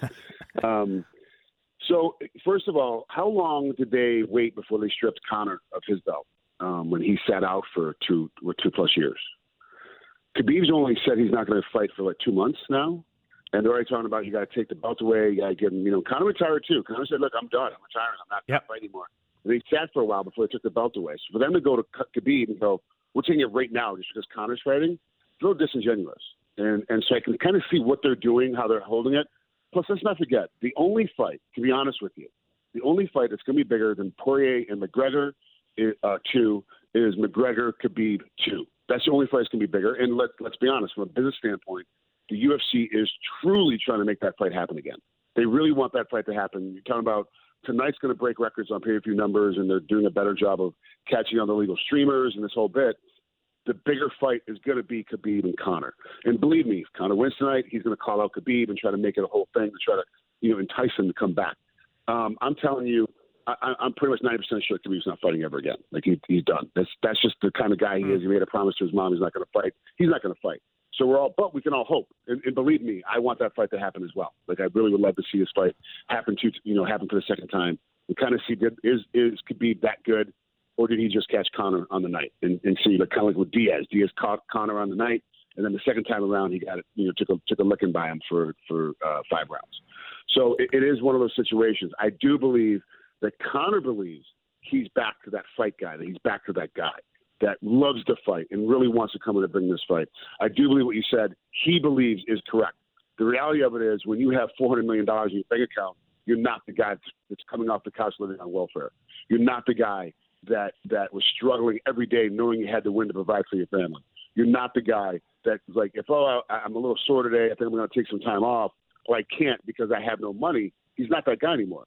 He always has this backup of, you know what, it doesn't matter. If I lose, I'm still okay for the rest of my life. If I lose, my son will be taken care of for the rest of my life and the rest of his life. I have enough money in the bank account. I can sell off my big yacht. I can sell off the 3rd house. I can sell off the 5th car. I can get rid of my $1 million watch, and my entire family's still going to be taken care of. So you can't be that hungry guy that you were with that kind of money in your bank account. It's just not possible. We've seen it played over and over again in all these different scenarios. But I believe that Conor believes that he's back to that person. And with Conor, that's the thing. If he believes it, he makes it happen. He's one of those guys that wills it into happening just by putting it out in the universe. He believes he's that fighter. He's going to make Dustin believe he's that fighter. And then, have you seen the trick? That Conor's been doing with this whole fight? Al Iaquinta actually said it best. He's kumbayaing Poirier. He's making him believe it's going to be a great thing. He's hugging him. He's saying it's great. It's a great thing. But you watch what happened 7 years ago. Conor started the trash talk. Dustin started the trash talk. Conor, during the stare-off, Conor got in her stance and got really aggressive. Then Dustin got in his stance and got really aggressive. He's always kind of a half a step behind. It's the same thing today in this whole week. As soon as Conor came out and started being nice, Dustin started being nice. When they got the stare down, Conor got in his stance first, Dustin got in his stance, Conor lowered his level, Dustin lowered his level. He's always kind of like a step behind. But you can't forget it's Dustin Poirier. He's been on a 10-2 run while Conor's been sitting around spending money and buying yachts. Okay, so while Conor is spending his money and living the high lavish lifestyle and popping bottles of champagne, Dustin's been fighting. He's had 5 fight of the nights during this time, during his 10-2 run that he's had since his last fight 7 years ago, and he's been on an incredible run from the last time Conor fights till now. So now the question becomes: is ring rust a real factor? I don't think ring rust will be a factor with Conor. I really don't. He's just too good of a guy to have time off being that big of a deal. He's mentally the strongest. If you want to play the mental game, already it's 4-10-8 Conor if you're playing the mental game. But wait till Dustin throws that first punch that actually lands on Conor and hits him, and the whole fight changed. Like Mike Tyson said years and years ago, everybody's got a plan until they get punched in the face. Once Conor gets hit once, really hard, not a little glancing jab, but a really hard snap your head back kind of punch, whenever that punch happens, if it does happen, we're going to see what kind of Conor we have.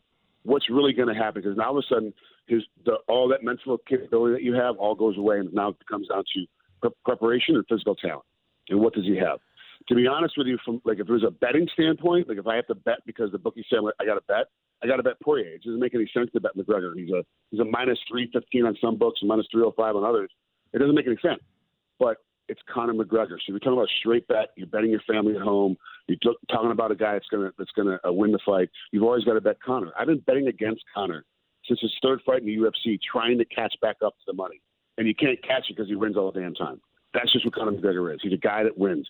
He's a winner. You put guys in the line. You go, what kind of guy are you? McGregor's a winner. He makes things happen. He's always been that way since he's very, very young in the fight game. And all the way till now, he finds a way to make things happen. But I really love the way Poirier is approaching this fight. I really love the way he did his training camp.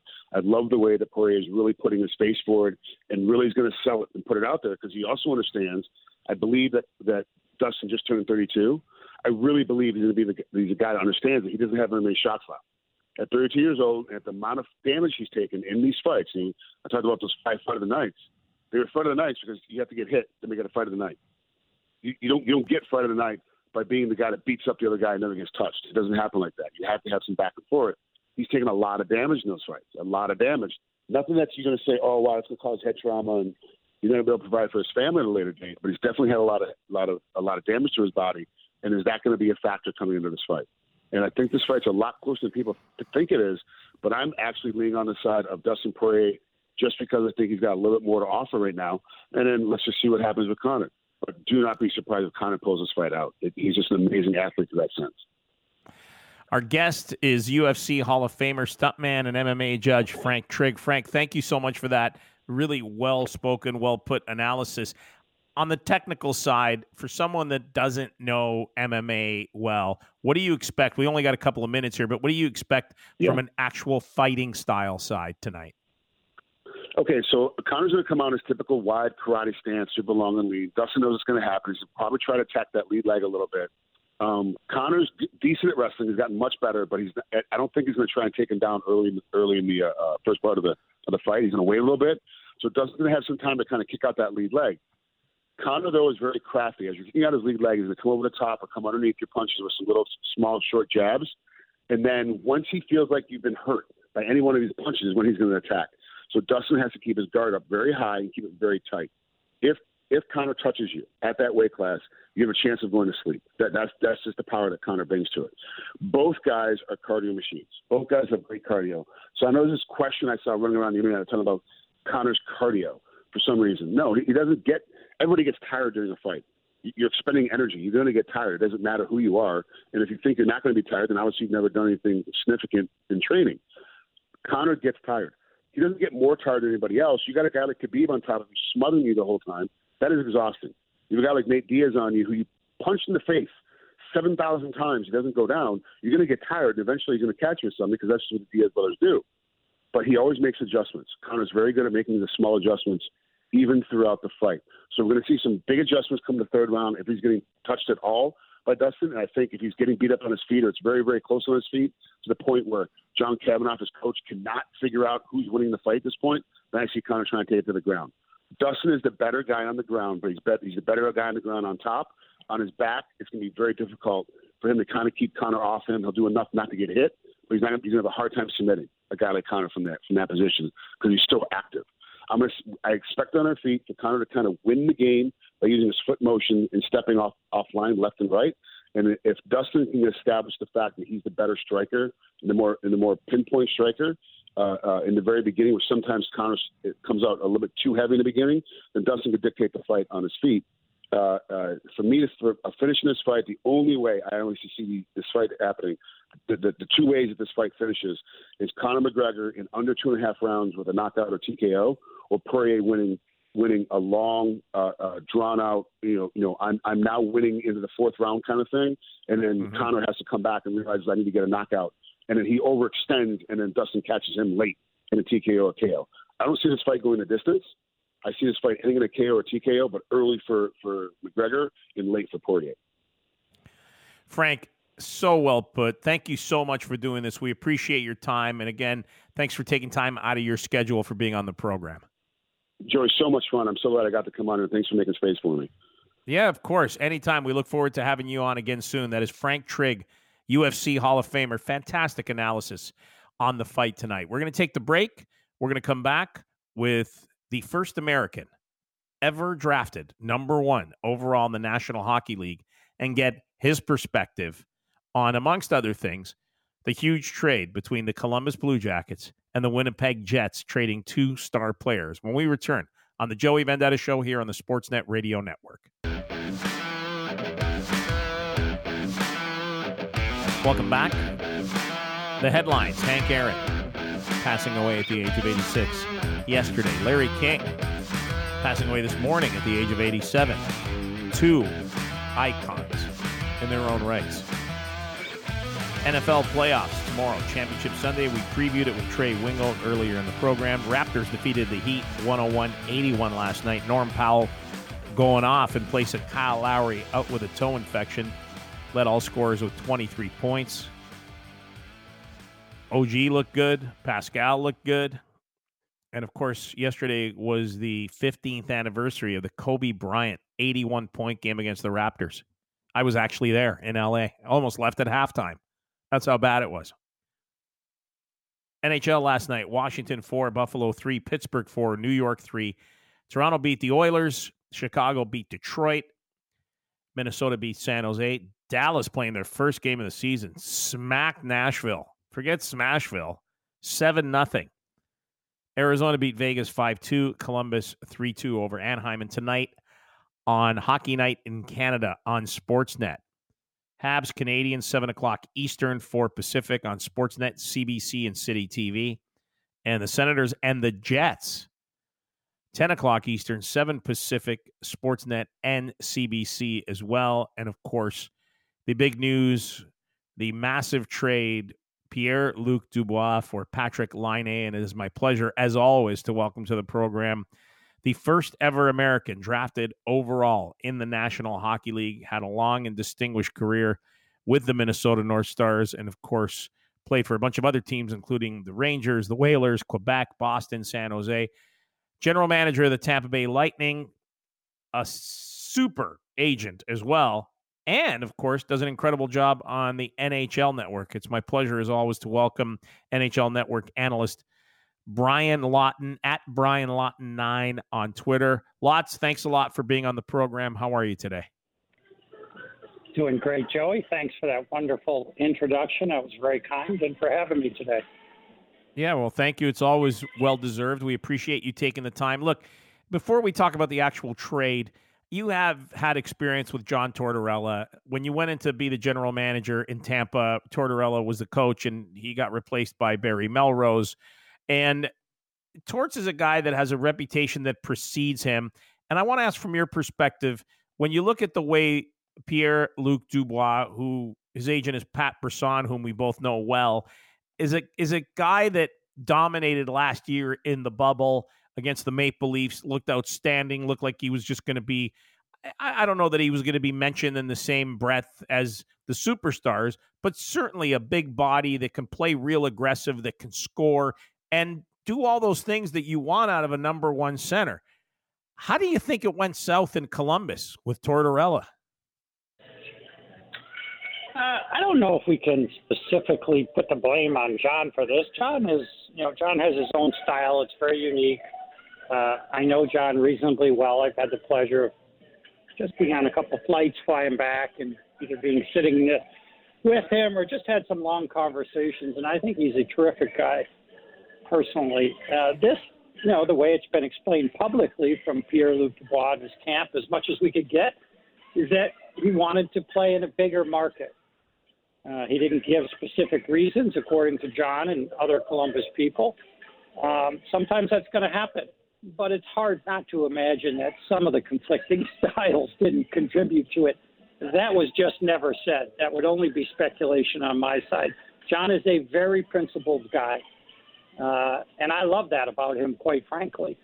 Did he go too far to the point where maybe it hurt this overall negotiation? Would it have been better for this to be private at least? Yes, absolutely. I've been a GM. If I were Jarmo Kekalainen, I would have preferred if none of this stuff was public, and if we were going to make a trade or had to make a trade, we'd done it a little bit more under the cover of darkness. Now, look, you've had experience at every level as a player, as an agent, in the front office, analyzing the sport. You've been in the sport your entire life. Two different types of players here. Laine got criticized for being very lackadaisical when it came to defensive play, and he made a concerted effort to get better. But he has something that you really value and you really can't teach. He is a pure goal scorer, and he is a physically imposing pure goal scorer. There aren't many of those in the National Hockey League. We know that he didn't want to be in Winnipeg, but he's ended up in Columbus. I'm not going to speculate on how excited or disappointed he is that that's where he's going, but how does he fit into a Columbus Blue Jacket team that is known more, as Torch said, we don't have a superstar. Well, now they have a superstar. How does Patrick Laine fit into a team where the coach said we didn't have a superstar and it's really about all the oars rowing in the same direction? Well, first thing I can confirm that Patrick is incredibly excited about joining Columbus. I know that for a fact. There'll be a private plane picking up pretty soon to take him to Columbus. So wheels are in motion there. I know that he can't sign a new deal until at least March. I know that he's in a very favorable place arbitration-wise. A lot happening there. In terms of your specific question, though, how does he fit in? Well, the first question becomes, well, he wanted to get out of Winnipeg because he didn't always get to play maybe with the right people, the best people. It wasn't that he disliked the community of Winnipeg. It was that he wasn't happy essentially with his role. A little bit different than Pierre-Luc Dubois. He only played one game this year, but the guy gave it 110%. That much is clear before he got injured. So now he comes to Columbus. He knows Jarmo Kekalainen well. They've already been in contact. That's a pretty warm relationship with another countryman. That's going to bode well for the Columbus Blue Jackets. John Tortorella, though, is going to have to solve a little bit of the problem that he had in Winnipeg, and that was, do you have that really elite centerman that could take advantage of the skills that a guy like Patrik Laine has? There's really only two choices. That'd be Max Domi, newly acquired Max Domi, that's feeling his own way out in Columbus right now. And then a guy like Texier, that's just a second-year player, incredibly skilled. I'm very bullish, but I'm not sure that's, what Patrik Laine, maybe envisioned when he was talking about getting moved. But as I said, I am told 100% definitively he is incredibly excited about the opportunity to go to Columbus. Okay, and as you said, his issue in Winnipeg was he wasn't playing on the top line. He wasn't playing with the right people. And now he's going to a team that was devoid of goal scorers, right? They had 120 goal forward in Bjorkstrand. They started the season without a healthy Gustav Nyquist. So Laine is going to be put into a position to succeed. And I agree with you that it takes two to tango, and this wasn't Tortorella's fault completely when it comes to Pierre-Luc Dubois. And I don't think that Tortorella goes looking to get rid of his assets and number one centers and big boys, right? So I think that it was two of them, just like you said, and Tortorella has a certain style. But now that Columbus has a pure goal scorer and a guy that has made an effort, as you said, his ability to score was never questioned, but his work ethic was questioned at times. And we know that won't fly in a city like Columbus. And I know that he wouldn't have agreed to a trade there if he didn't know what he was getting himself into. He knows what he's getting with Tortorella. He knows what he's getting with Kekalainen, as you said, and he's excited to be there. So what kind of position do you think Columbus is going to put him in terms of utilization? How much is this guy going to play Laine? I don't know exactly what he played in Winnipeg, but I don't imagine he was playing huge minutes. And I think that when you're an elite player like a Patrik Laine, I think you got to play elite minutes. Do you think that will be part of the plan? 100%. He'll get every opportunity. He'll continue to score goals at the same rate with or without a guy that is really setting it on a tee for him. He's proven he can do that, so that won't change. I think he'll get elevated minutes and opportunity, though. And it's not like he wasn't getting a good opportunity on the power play. He was. But he didn't get opportunities on that top line, usually Connor, Wheeler, and Scheifele, of course. And, I don't think that sat that well with Patrik. Ultimately, he made it known he wanted to be moved. He didn't quit on the team. He gave him everything he had. He's been moved. Good for him. Now he's going to have a little bit of pressure to back that up. I think he will. Both him and Pierre-Luc Dubois, for different reasons, are a bit of unicorns themselves. First off, there's really not that many 6'3", 220-pound centermen that can skate, are big, a little bit nasty, have skill to finish, both making plays and scoring. So that and are available. That makes him a completely rare bird. Good for the Winnipeg Jets. I think they did excellent to get him. Patrik Laine, on the other hand, there's not four other players in the National Hockey League that could score from distance the way he can. It almost surprises goalies that he even tries, and yet they shouldn't be surprised because he can bury with a wrister from 25 feet and out. That is definitely a unicorn in the NHL. There are not that many guys that can do it. I'd say he's one of five at the most. So they're both special players. A lot of people have said center versus wing. It's not an even trade. I don't believe that. I think that Laine is that special.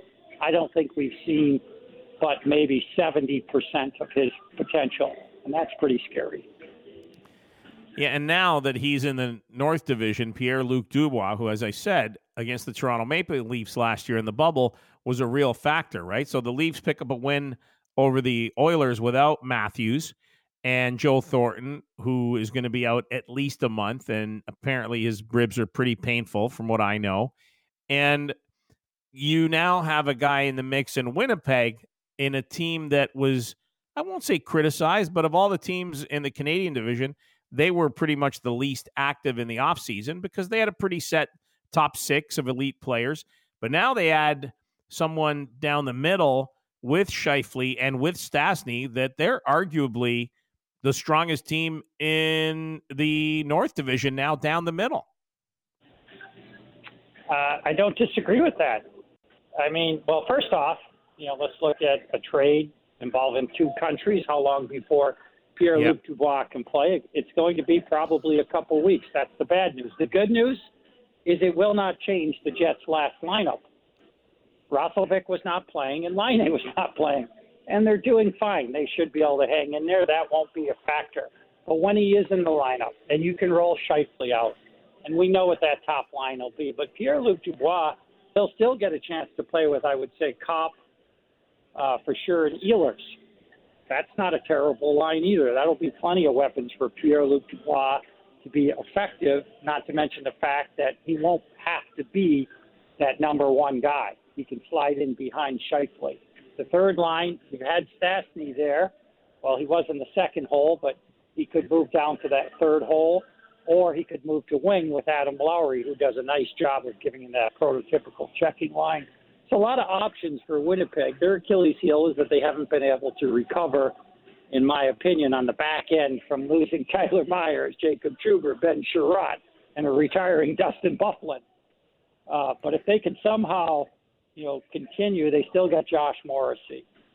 Derek Forbort has been a nice surprise. Neil Pionk has done pretty well coming over from the Rangers. If they can find one or two more D, I actually really like their chances for not only making the playoffs, but for doing some damage. So I like what Kevin Cheveldays has done. I think this is excellent for him. I think Jarmo Kekalainen, this is truly one of those rare times where I could look at both teams and say they're both got better with this trade. Brian, let's move on to a couple of things before we let you go. Our guest is Brian Lawton from the NHL Network. And early on in the season, when you look at some of the storylines, one of them that really got my attention was the Washington Capitals and the quarantining and the players not being in lockstep with the protocols. And you look at Ovechkin, and it was all Russian guys. And you look at Ovechkin's wife, who went off on Instagram on the NHL for kind of pointing the finger and not really giving the players the benefit of the doubt, and that it was, they caught it because they went into each other's hotel rooms. It wasn't because they played in a game or had dinner together or were in lounges together, et cetera, et cetera. What do you make of the situation in Washington? And those guys, the four guys, I think it's four of them, but big names, are going to be out of the lineup for a little bit. Yeah, it's a tough blow, and obviously Mrs. Ovechkin doesn't feel that good about it. She made that known quite clearly, and that's certainly her right. I can tell you, I was in work yesterday, and about 1 minute from going on air, and I was asked to leave the building in 20 seconds.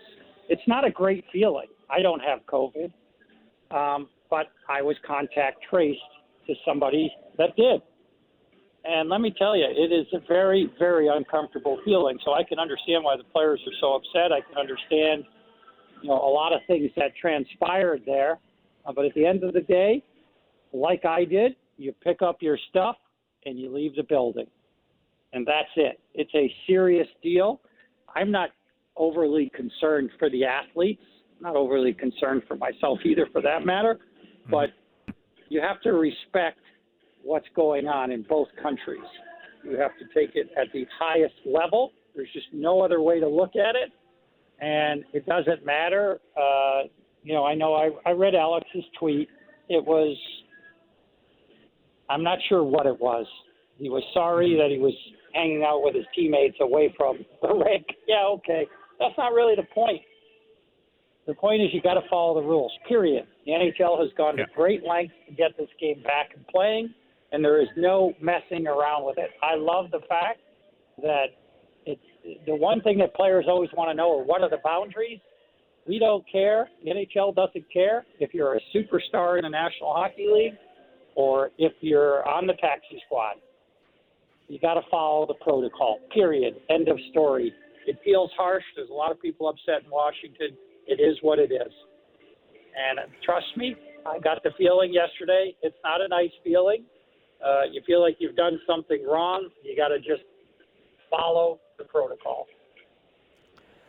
And speaking of which, Dallas played their first game last night, and it was one of those cases of the horses couldn't wait to get out of the barn. They just destroyed Nashville 7-0. Their entire team basically tested positive. What did you think of that game last night, and what do you think of them overall after making the Stanley Cup final? It was an incredible start for them. There was a lot of interest in how the Dallas Stars would perform, having gone through what they've gone through, having games postponed, waiting this long to start. And I think we got a pretty good answer. They got a lot of really talented players on that hockey team. They've got some good forwards. Joe Pavelski, who did not have a great regular season last year, can maintain even just a fraction of how he started last night. Look out. Dallas Stars will be a force again to reckon with. We just kind of forgot about them because they've been on the sidelines. Obviously, you hit the nail right on the head, Joey. They couldn't wait to get out of the barn because they looked like they were shot out of a cannon in that game. I don't know what happened to Nashville, but good for the Dallas Stars. They look tremendous. If Rupe Hintz can elevate his game, if Denis Gurianov could have a strong season, if Radulov is back to the player he is, look out for the Dallas Stars. They don't even have Ben Bishop again. I don't think it's going to matter, not with that D-core. If they got everybody healthy back there, they're an elite team in the NHL. It was not a fluke that they made it to the finals last year. Brian, before we let you go, we got about a minute here. What do you think about the North Division as a whole? People had the Leafs, of course, in Toronto especially, as being the best team in the division, but Montreal's gotten off to a very strong start, and there are other teams that have now, in Winnipeg being the one, making improvements. How do you think the North Division shakes out? I think that it has been absolutely freaking incredible for hockey in Canada even. There's everywhere, though. There is a ton of interest in the North Division, even all throughout America. I can't tell you the coaches that I've talked to in that division that they got their hands full this year. They're used to getting a lot of attention playing in Canada, but now playing just against other Canadian teams every game, it's insane. But most of the guys are really having fun with it, and I'm getting that same vibe from the players. It's a lot of heightened awareness. But this is what guys do for a living. They accept it. Most of them are comfortable with it. It is doing nothing to hurt the sport, that's for sure. I only wish there was some way we could keep it going after this year because I really, truly think it's been that groundbreaking. The 3 time zone thing, that's tough. But, when you change the schedule the way we have, I think it's manageable, even with 56 games in 110 days, which is completely unheard of in this league. I still think it's manageable. It is going to be a ton of fun to see what happens. Lots, thanks a lot for doing this. We always appreciate your time. Say hi to your family. Take care of yourself, and I hope the tracing proves to be a wild goose chase. Thank you, Joey. I appreciate that. We'll talk to you soon. That is Brian Lawton, NHL Network analyst, at Brian Lawton 9 on Twitter. We're going to take the break and come back with a kind of bizarre story about Canadian basketball. I almost think it borders on extortion. And I think that these global bodies, these sports bodies, a lot of them are extortionists. We're going to get into it with the president and CEO of Canadian basketball. when we return here on the Joey Vendetta Show on the Sportsnet Radio Network. Welcome back to the program. Don't forget, if you missed any of it, you can download it wherever you get your favorite podcast, or even some of your not-so-favorite podcasts. Whether it's Google, whether it's Apple, you can listen on Spotify. You can listen anywhere on the Sportsnet app. Just say the Joey Vendetta Show into your brilliant speaker. It's got to be more than smart if it's throwing down this program. And if you can't tell I'm being facetious, then that's your problem. It is my pleasure to welcome to the program the CEO of Canada Basketball, former NBA executive for the Raptors and the Knicks, Glenn Grunwald. Glenn, thank you very much for doing this. How are you today? Well, I'm doing very good. And you? I'm doing okay. You know, I think it's kind of like everyone else. We're all treading water and trying to find some diversion in our daily lives to let us not think about the thing that has been preoccupying most of people's existence over the last year. But you've got some other things that you have to deal with, and I kind of want to get into those. And I have to ask you, before I ask you, I have to set this up. I've always had this kind of predilection about FIFA and the IOC and the IIHF and FIBA and anybody else that has any sort of governing body authority over amateur sport. Because my perception is it's a lot of rich dudes in Switzerland staying in nice hotels, getting paid a lot of money to, I don't really know, do what. So that's kind of a general perception I have of these organizations. And when I saw this story, I was stunned because, not because they did this, but because to me, when I read it and I understand what it was, it just smacks, the word extortion comes to my mouth and my mind. And it may not be the case, but that's just my visceral reaction. So I'd like you to either set me straight or tell me your version of the events that got Canada Basketball fined $227,138 for not showing up to an AmeriCup qualifier in November in the midst of a pandemic. Well, you don't your concerns are shared by a lot of people, and you know, I'm going to try and take the high road here and be positive and say that you know, maybe there was a miscommunication or there may be a misunderstanding on their part, but you know, we as the national governing body for basketball in Canada are a member of FIBA, which is the international governing body for basketball, and they stage the various tournaments. And there's really, you know, three main championships that we work towards. Our continental championship, so in this case it's the Championship of the Americas, it's called the AmeriCup, and then there's the World Cup, which is the World Championship, and then the Olympics. So we're in the first phase of the Olympic cycle called the AmeriCup qualifiers, and we were scheduled to play 3 sets of 2 games each. We played the Dominican Republic and split those last February, right before the pandemic really hit. And then we were supposed to play Virgin Islands and Cuba down in Dominican Republic in November. And we missed that game. We couldn't play because our medical advice was that it wasn't safe at the time, and the nature of the protocols, we just couldn't ensure the safety of our players and staff. So we left it with FIBA. I thought that we would work towards, you know, getting the protocols around better and more firmly established, and maybe we can make up those 2 games from November in the next window, which is this coming February. So we were under the impression, and FIBA had it on its schedule, that we were going to play 2 games against the Virgin Islands and 2 games against the Cuba in February, and we're working towards it. And we haven't really made the final decision whether it's safe or not, but I thought we were making progress, and our doctor was impressed with some of the things that FIBA has done and improved some things. But then, you know, we had this disciplinary proceeding, which I was told by the president of FIBA Americas that was more a formality, just to confirm that, in fact, the reason we didn't play was because it was for medical reasons, which it was. And so, okay, fine. And then, so we're working diligently and in good faith trying to play in February, and then we get this decision that we're being fined with the strong arm tactic that we can get the fine reduced if we go ahead and play, which, I was disappointed in that tactic and thought it was unfair.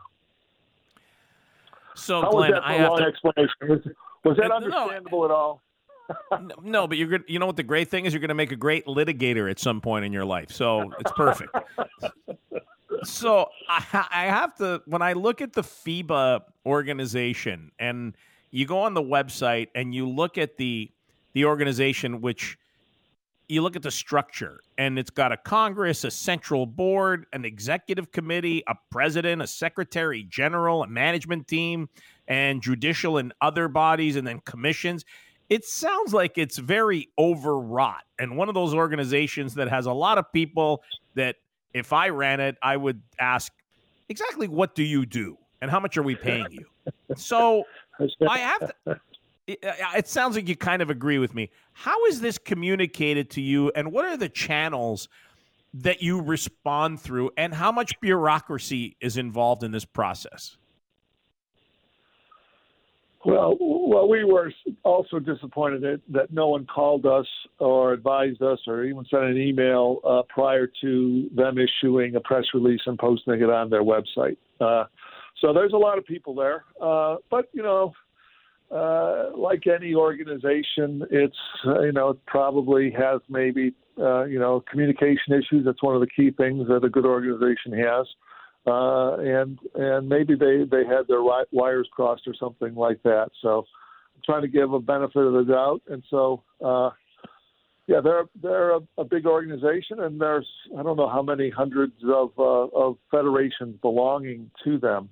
So national federations belonging to the International Federation. So it's a big organization, and they're busy, and they're staging a lot of games and stuff like that. And I'm sure they're very busy trying to get everything organized and run. So, okay, Nick Nurse, who's your coach, said that he had a reaction that he said was twofold. First of all, he says, I back the decision by Canada Basketball to do what they did. It was all about player safety for us. We just didn't feel like we could execute it as safe as we wanted at that point, which I think is understandable. And then he said on the other side of the coin, it's disappointing that FIBA finds us and docks a point.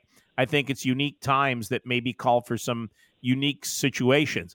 So FIBA announced Wednesday that you get fined 160,000 Swiss francs. And to me, again, I'm always skeptical when the fine is in Swiss francs, and just call me a skeptic, okay? And so what do you make of Nick's comments? I know you communicate with Nick. What has that communication been like? And what are you going to do moving forward? What recourse do you have? Well, Nick was actually the first person that I was aware of that spotted it. I don't know how he came across it, but he saw it and said, "Is this true?" And I hadn't heard anything yet. So Nick, basically I agree with Nick.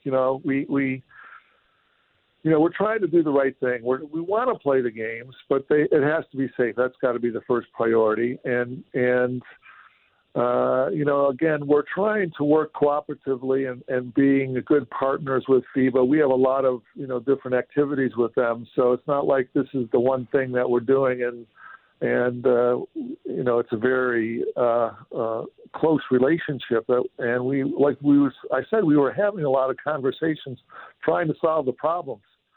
And so this kind of struck me as a surprise and as unfair.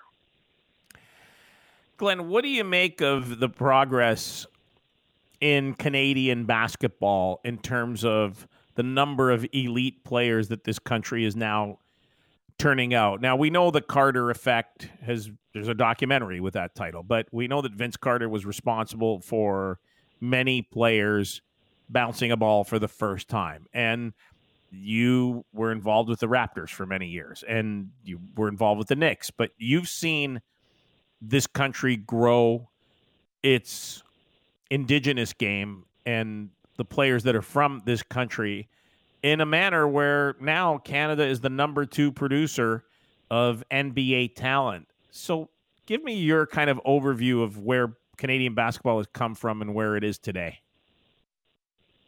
Yeah, well, I came with the Raptors in 1994. I was one of the first employees, and I think it's in my opinion, basketball has been pretty well established in Canada well before the Raptors arrived. Like, we're going to have the 100th anniversary of Canada basketball in 2023.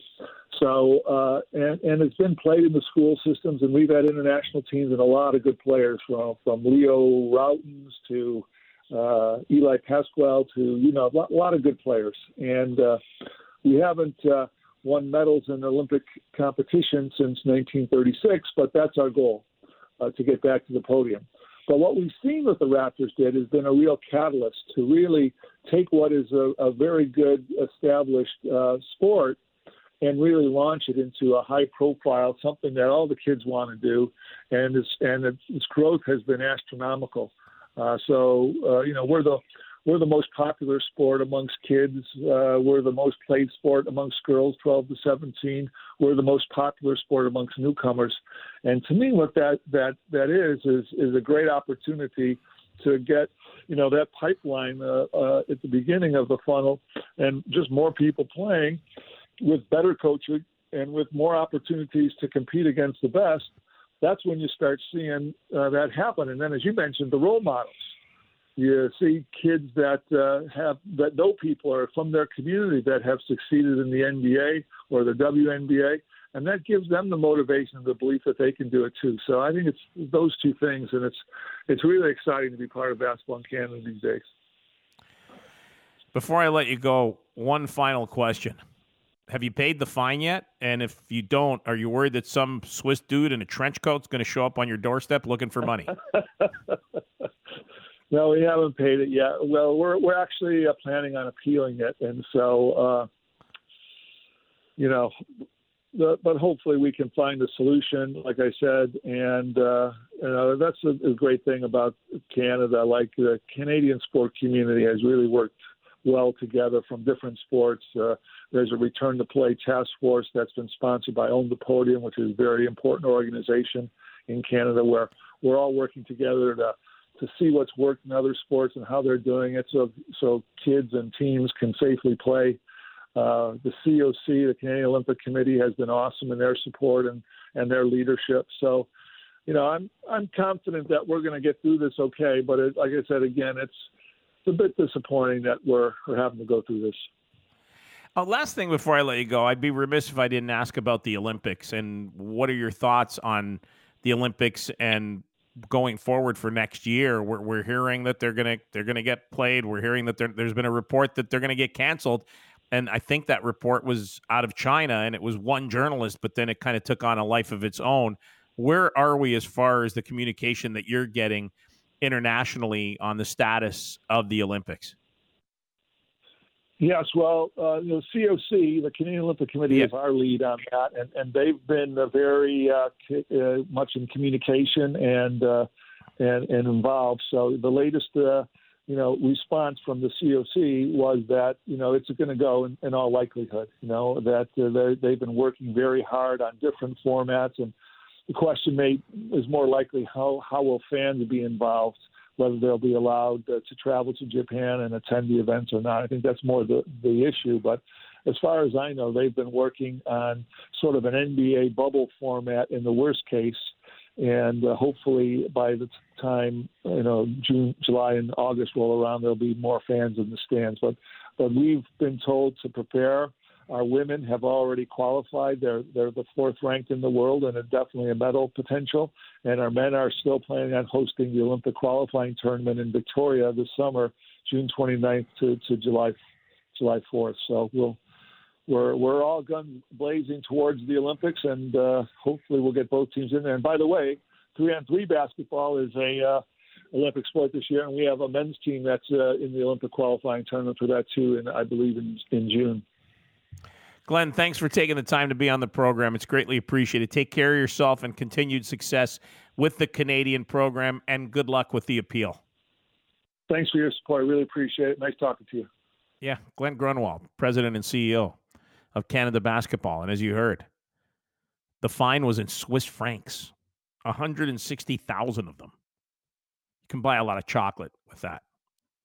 We're going to take the break, come back, and finish up with your texts and some thoughts on the passing of Hank Aaron and also Larry King and how maybe you should value people, maybe not value, but tell them and maybe pay tribute to them before they die. Because the tributes after these people pass away seem to me to be greater than the ones that when they're alive. We'll do that when we return on the Joey Vendetta Show here on the Sportsnet Radio Network. When I got off my flight after doing my physical, we signed George Springer, and it was just, that's like one of those things. It's like, yes, now you always want to go to a team that you know that they're going to do everything they can to win, and and that's what we got going on in Sorella right now, and I'm very, very blessed to be a part of it. That is Kirby Yates, one of the new Toronto Blue Jays, being excited that they got George Springer and almost got Michael Brantley, but almost counts in horseshoes and grenades, as the saying goes. Time to wrap up the Joey Vendetta Show here. And look, the Springer signing, as Tim Kurkjian said earlier, takes the Jays into a stratosphere that the rest of Major League Baseball now notices. If George Springer was willing to sign, and I say willing semi-facetiously, because for $150 million, I'd be willing to do a lot of different things. Most of them I can't say.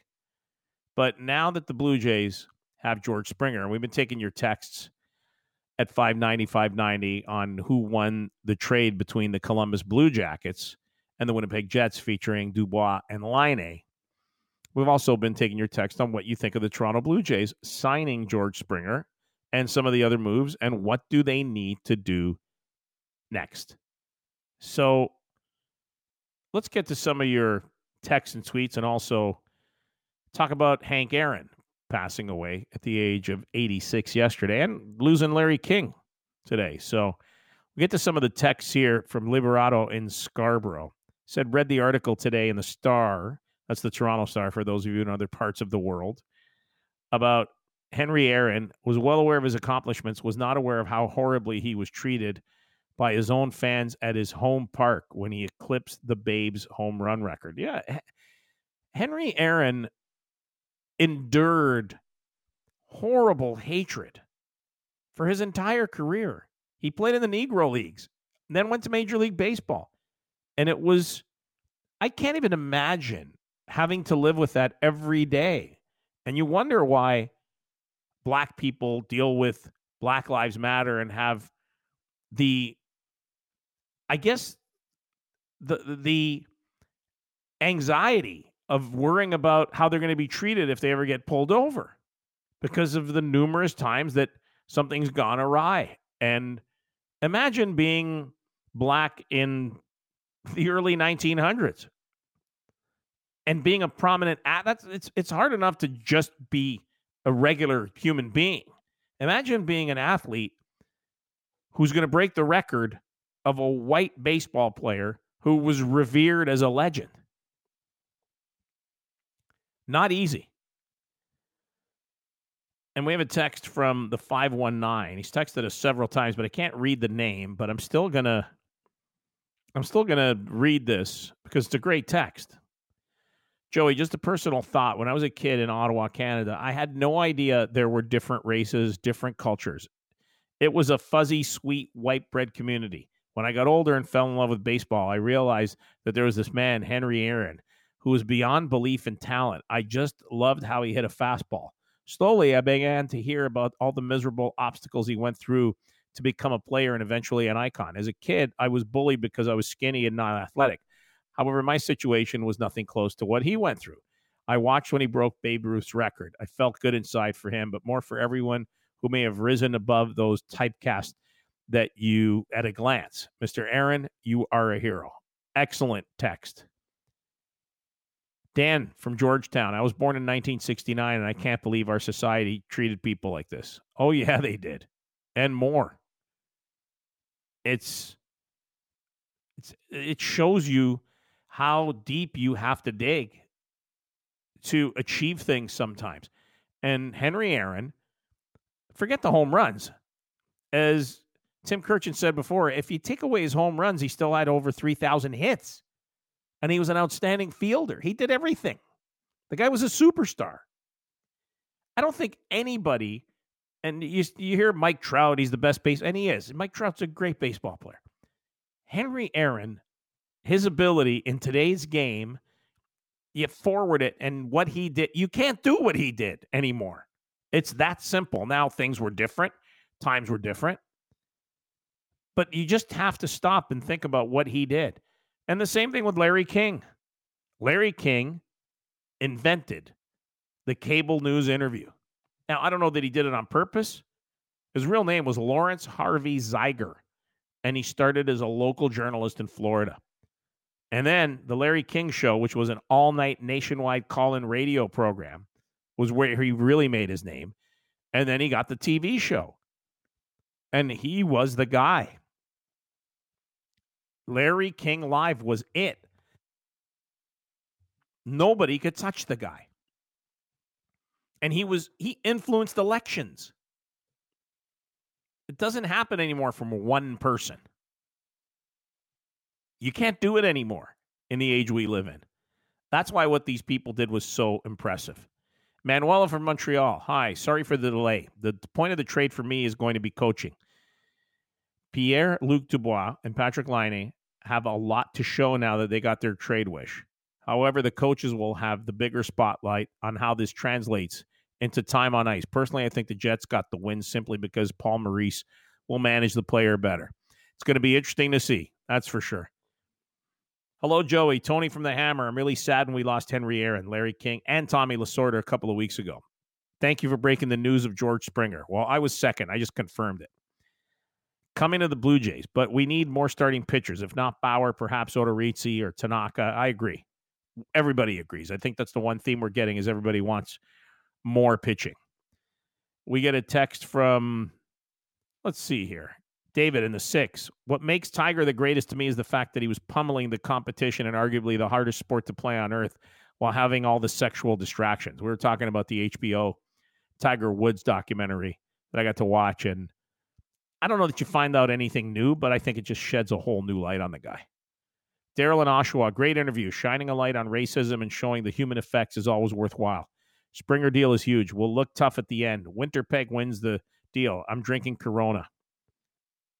Eloise from Kitchener. Jets got hosed. Winnipeg should have got at least a first-round pick and a prospect on top in the deal. Columbus throwing in a third was a joke. It's hard to find a 40-goal scorer than a big center. Allie in Calgary. Hey, Joey, the Good Deeds Cup is a great thing, and in my opinion, all minor sports organizations should implement similar initiatives. Besides other sports, my kids are involved in 4-H, and in order to complete the year, they complete at least one volunteer charity project. It's amazing to see how the kids feel after they've helped someone in need. It would make for a much better society. Boy, you ain't kidding. Jamie from Belleville. Great moves, Blue Jays. Still need another quality pitcher. Would like to get Paxton or somebody else.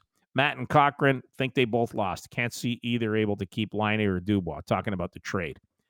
That about does it for the program. Don't forget, download the podcast. And, of course, incredible gratitude to Andrew Holland and Mark Boffo, who do a great job helping to put the show together. And just as importantly, incredible gratitude to you for listening and for being involved on the texts and, of course, downloading the podcast. Thank you very much for being here. Enjoy the rest of your weekend. And as I like to say, try to be better tomorrow than you were today.